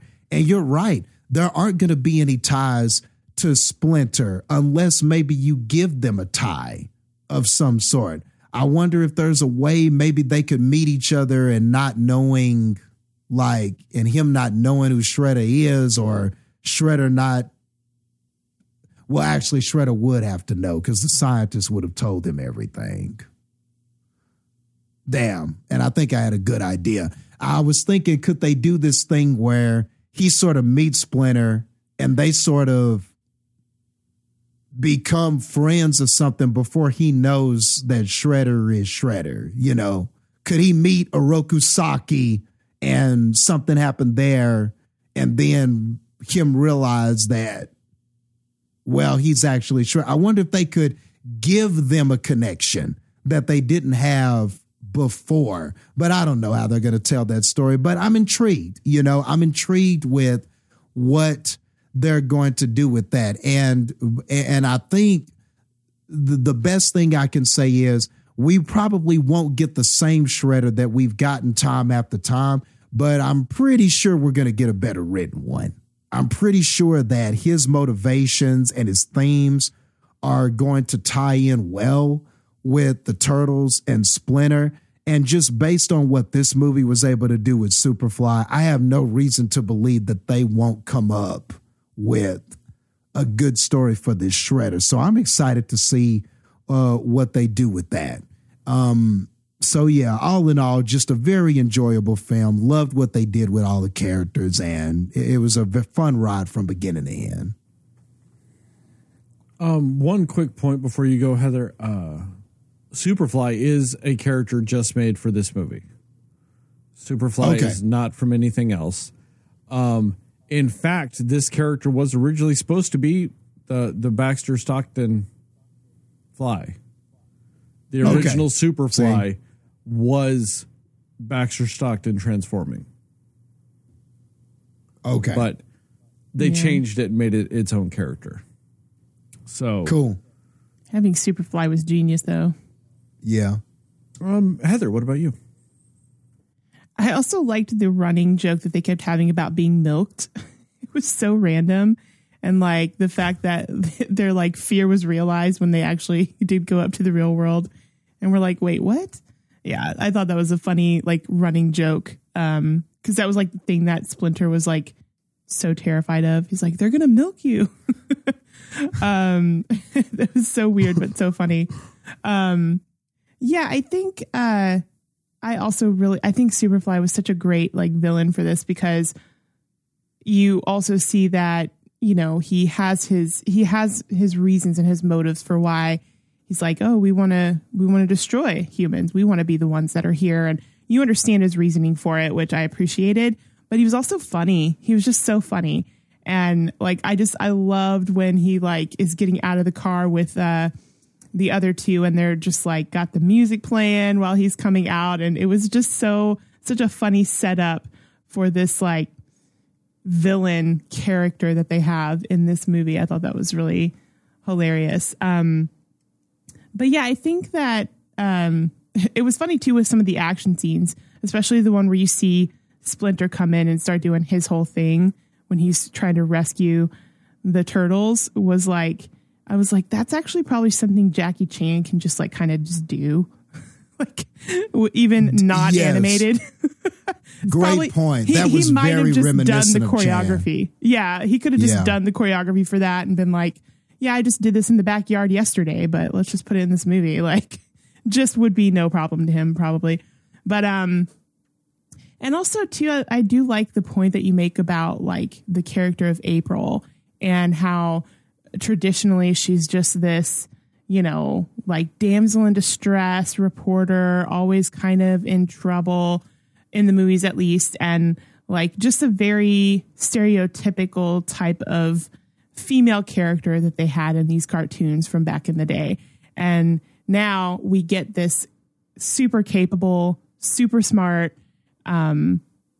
like just kind of witty and sassy character that is just has her own opinions, has her own ideas. She's not always along for what the turtles want to do. You know, she's kind of like, I don't know if that's a good idea, you know, but you don't feel like she's out to sabotage them, or like, you don't feel like she's like, I just need the story and that's it. Like, you've never really kind of felt like that was her end game with it, even when she was like, oh yeah, it'd be cool to kind of get the story, you know? But, so I don't remember was there any storyline in any of the stuff about like any of the turtles liking April? I can't remember in the movies. I don't think so, right? Not in the movies. I think it's sometimes hinted on at some times, like, you know, the worst case scenario, they always do weirdly inappropriate flirty jokes with her. Yeah. But it's all of them. It's not like it wasn't specifically Leo most of the time. Typically, as far as I'm remembering, it's all of them. Yeah, okay. I think it was all. Yeah. But then if you get into porn star April O'Neil, who is based her porn star personality off April O'Neil, the porn she does, she fucks all the turtles. So that's a thing? Yeah. Oh, yeah. Interesting. They've made porn of everything. Got it. Okay. Come on, Heather. You know the cranes got to hang, man. We talked about it. I guess so. April reports on it. About that. That's probably true, actually. But yeah, I like that in this. She's a very capable, independent type of person. And I also just kind of like, and not that this really has any sort of bearings on the movie itself, but I like that she looked like a normal person, like normal average body type, just kind of wearing her like cool like clothes that she liked, and you know, just looked very much an independent person and just looked like a normal person. And I love that, because I haven't seen an April like that before, and I think that's cool. And I also like that Leo was just kind of like, this is a perfect, beautiful angel person. Like, he just was like, at first sight, was still thought that. And I think that's really cool. I don't know. I really just enjoyed that he did that, and that they brought that aspect into this. But yeah, I think that is weird because nobody has brought up that a turtle person likes a human woman. Yeah, I know. But a cockroach and a rat, if they're gay, bad. Oh man, yeah. But notice how it is. It's male turtle person, female human person. Okay. Right. So that's fine. Yes. Okay. Yeah. Which in general too, that's kind of another thing where it's like, I like what they did about like Leo, like his being more free, spontaneous self was because of April and his feelings for April. But again, it's like, I mean, essentially it's a mutant turtle and a human. Like realistically, how's this going to go? You know what I mean? But I like that they did it, and it made sense because also they're teenage boys. And the first human that they see happens to be this female who is like accepting of them and all these things. Like, of course, one of them is going to fall for that. You know what I mean? Like, that's just going to happen. So I appreciate that they added that. That's a very teenage thing, very human teenage thing. And as much as these turtles, especially in this movie, want to be human or want to be part of this human world, it was just kind of cool to see that, like, they genuinely are just regular teenagers in every sense of the word. You know, they're sneaking out, they're going behind their dad's back, they're fighting with each other, they're like riffing on each other, you know, like they're just competitive. They're very normal teenagers, and I love that they built them that way. And the fact that even though they're not supposed to be, you know, up in the real world, they were still kind of like, you know, in the shadows, sort of trying to watch these current things happening, like concerts that they were going to and things like that. And they were just very up on what's popular and up on what's going on in the real world, even though they've never been an actual part of it. So I think that was like a really cool thing, because that's probably also very realistic to teenagers and what they might learn on social media or what they, you know what I mean? Like, it's so easy for that to be a very realistic thing for teenagers. So yeah, I love that they made them very much more actual kids. And they're just the way that they went about doing what they were doing, personality types, the jokes they were making were even definitely teenage boy jokes. Like, they were just very entertaining though, because I don't know, they just really, they do a really good job in this movie of fleshing out each of these characters, each of these turtles, and each of the other characters as well. And it just works. It just works well. And you feel like you're in this world with them, and you know, like, what their day to day is. It's almost like you're a fly on the wall seeing just a normal everyday thing with them. And I really appreciated that aspect of it. Yeah, I mean, and also, again, the soundtrack, the music they chose to use in specific scenes was great. When they were doing their initial, like, fighting thing, and they did the No Diggity song, and I was like, I love this. This is excellent. It's perfect choice of song for this that I never would have thought of. Yeah. Yeah. Everything with that just really worked. And yeah, it used everything very fully to their advantage here. And yeah, I mean, it's hard because with a movie like this too, there's not really actual like human performances that you could be like, oh, this is what I'd change with that. And the story is so well done in this movie that it's hard to find really the flaws in how they told something in the story. So, but yeah, I think I don't know. I do like the character development too of, yes, while also the Ninja Turtles are all sort of learning their own way and their own path on things, that Splinter also had his growing point of, you know, I need to be able to trust you with this. I need to let this go, you know, and then actually encountering people in the world that were helpful, you know, even if it was during a cliche New York helps everybody scene, you know, he still got to experience, like, there were just so many people that were like, oh, like, are you good? Can we help you? You know? So I did appreciate that. You know, you just see that. And yeah, I loved that moment of him just completely realizing how similar he is to Superfly and being like, wait a minute, this is not how I want to be. you know, just the immediate realization almost of like, I got to change something. This is not good, you know, because I don't want to be like that. And that's a very real thing too, of like, you know, how similar you could be to somebody. It just depends on what is your motive for it. What's your actual intention in your motive? You know, you might be on the exact same page with everything, but one of them wants to kill humanity and one of them just wants to protect their non-human sons from being hurt. Like, there's very different motives for why they're doing what they're doing, but everything, like the steps they're taking, feel the exact same. And I love that parallel that they did with that.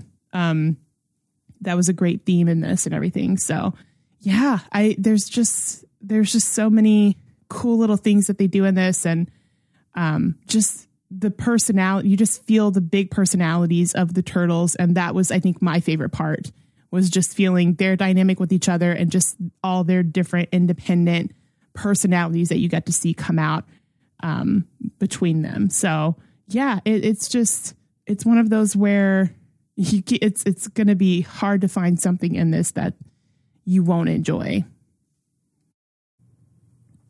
So, did you guys happen to notice that the villain lady, Cynthia Utrom, is probably actually going to end up being Krang, or one of the Krang people? So, the Krang race is called, they're the Utroms, and she also had a lot of Krang styling to her. Her glasses are the Krang glasses from the android body of the 90s cartoon. Ah, they sure were. They sure were. I missed that. She might not end up being Krang, but I feel like she might end up being a fucking brain thing in a suit. Yeah. But yes, that is that. Cool. Nice little tidbit, a little trivia there with that. But yeah, that's what I picked on. I picked up on the glasses. I was like, those are Krang's glasses. Is she a Krang? Is she a brain squid thingy? We'll see. They also could just change it to where she's just a person now.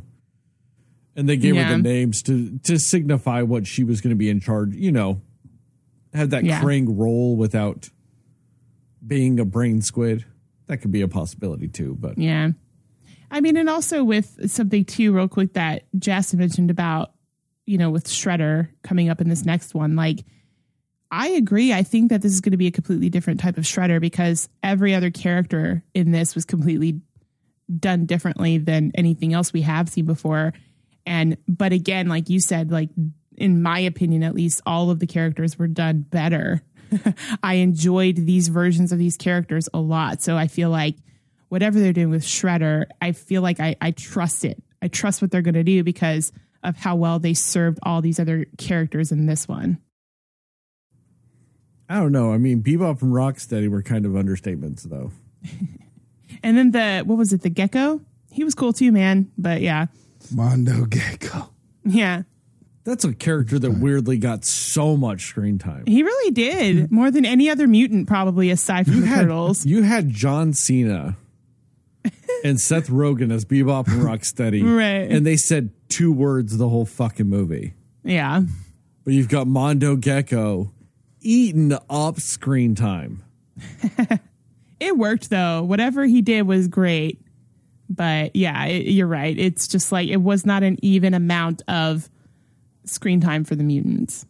Yeah, it's weird, and especially because Bebop and Rocksteady, outside of the Turtles themselves, are 2 of the most iconic mutants in this world.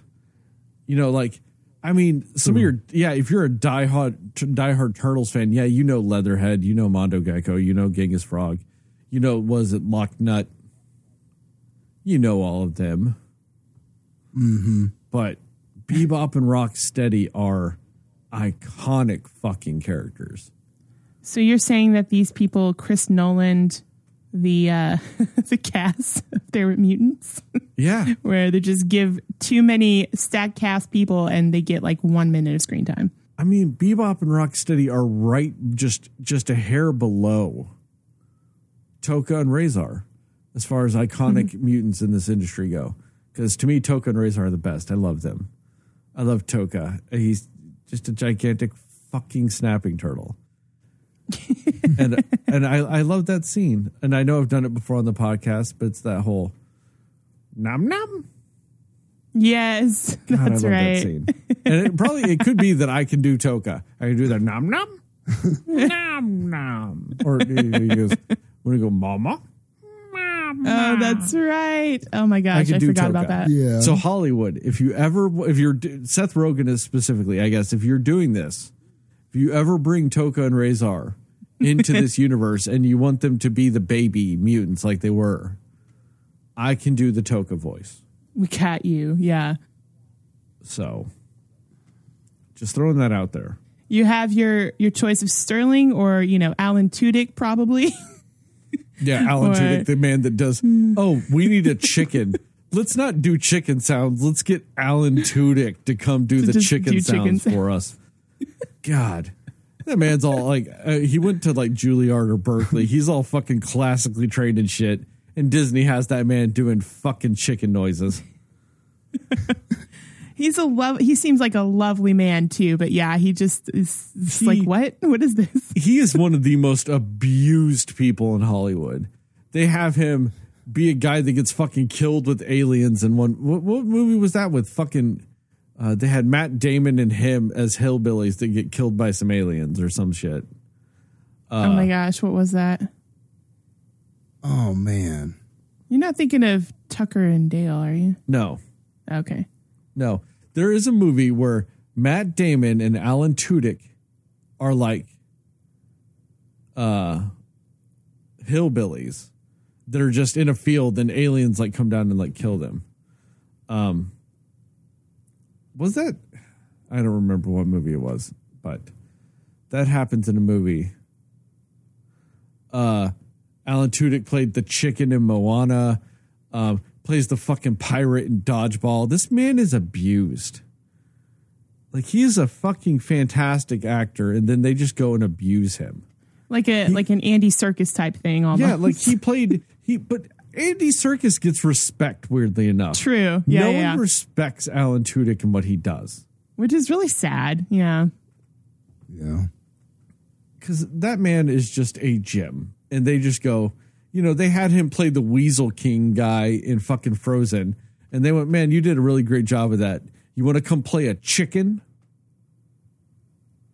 With all your talent? Come make some chicken noises? Oh, wait, no. God, it's going to drive me nuts that I can't remember what movie that was. They might not die. I just know that it's him and Matt Damon and there's some aliens and shit. Like they see the aliens land or something. But do you guys have any more thoughts about this movie? I do not. No, sir. On that note, it's a scene in Deadpool 2. Oh, is that the scene when Cable comes? I think it's the scene where Cable comes. I think that is. Yeah. Yes. I think that's what that is. So all those people that were yelling at their fucking phones because I was getting it wrong and it wasn't aliens, I got there. It was Deadpool 2. On that note, thank you guys for listening to this episode of the Cinema Slayers podcast. Check us out on the internet, www.cinemaslayers.com, cinema_slayers on Twitter, Instagram, and Threads. Cinema Slayers podcast on Facebook, at Cinema Slayers pod on TikTok, at Cinema Slayers pod on YouTube. Give us a 5-star rating and review. We'd really appreciate it. It'd really help us out. Tell your family, tell your friends, tell your friends' family, tell your family's friends. And most of all, tell those dear sweet mothers, because dear sweet mothers love. Pizza? It's hot cockroach on rat action. Yes. Hot cockroach on rat action. 100%. Of course. Yeah.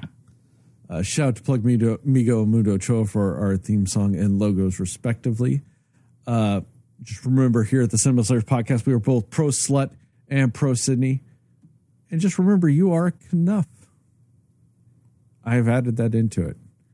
And also just remember, Yes. Burger King is not Knuff. Jastin looked thoroughly heartbroken by that statement. You are Knuff, but Burger King is not, is what I guess I should say. Okay, that's a little better. What about cowabunga? How's it growing on you now? I am about 55 minutes of hating it more. Okay. Just wait till next week. I'm going to hate it even more. Got to put some water on that seed. Just got to figure out how to. I'm putting Roundup on it. What was that weed killer chemical from back in the day that's all banned because it gives you 9 kinds of cancer? I'm putting that on it. Oh, God. What is that? It's like DEET or something like that. Yeah.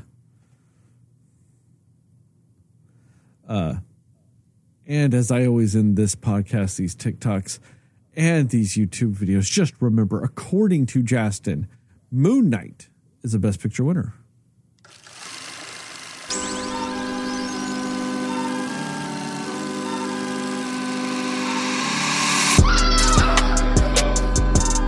Somebody will listen to me. I wish Nobody knows anything but you.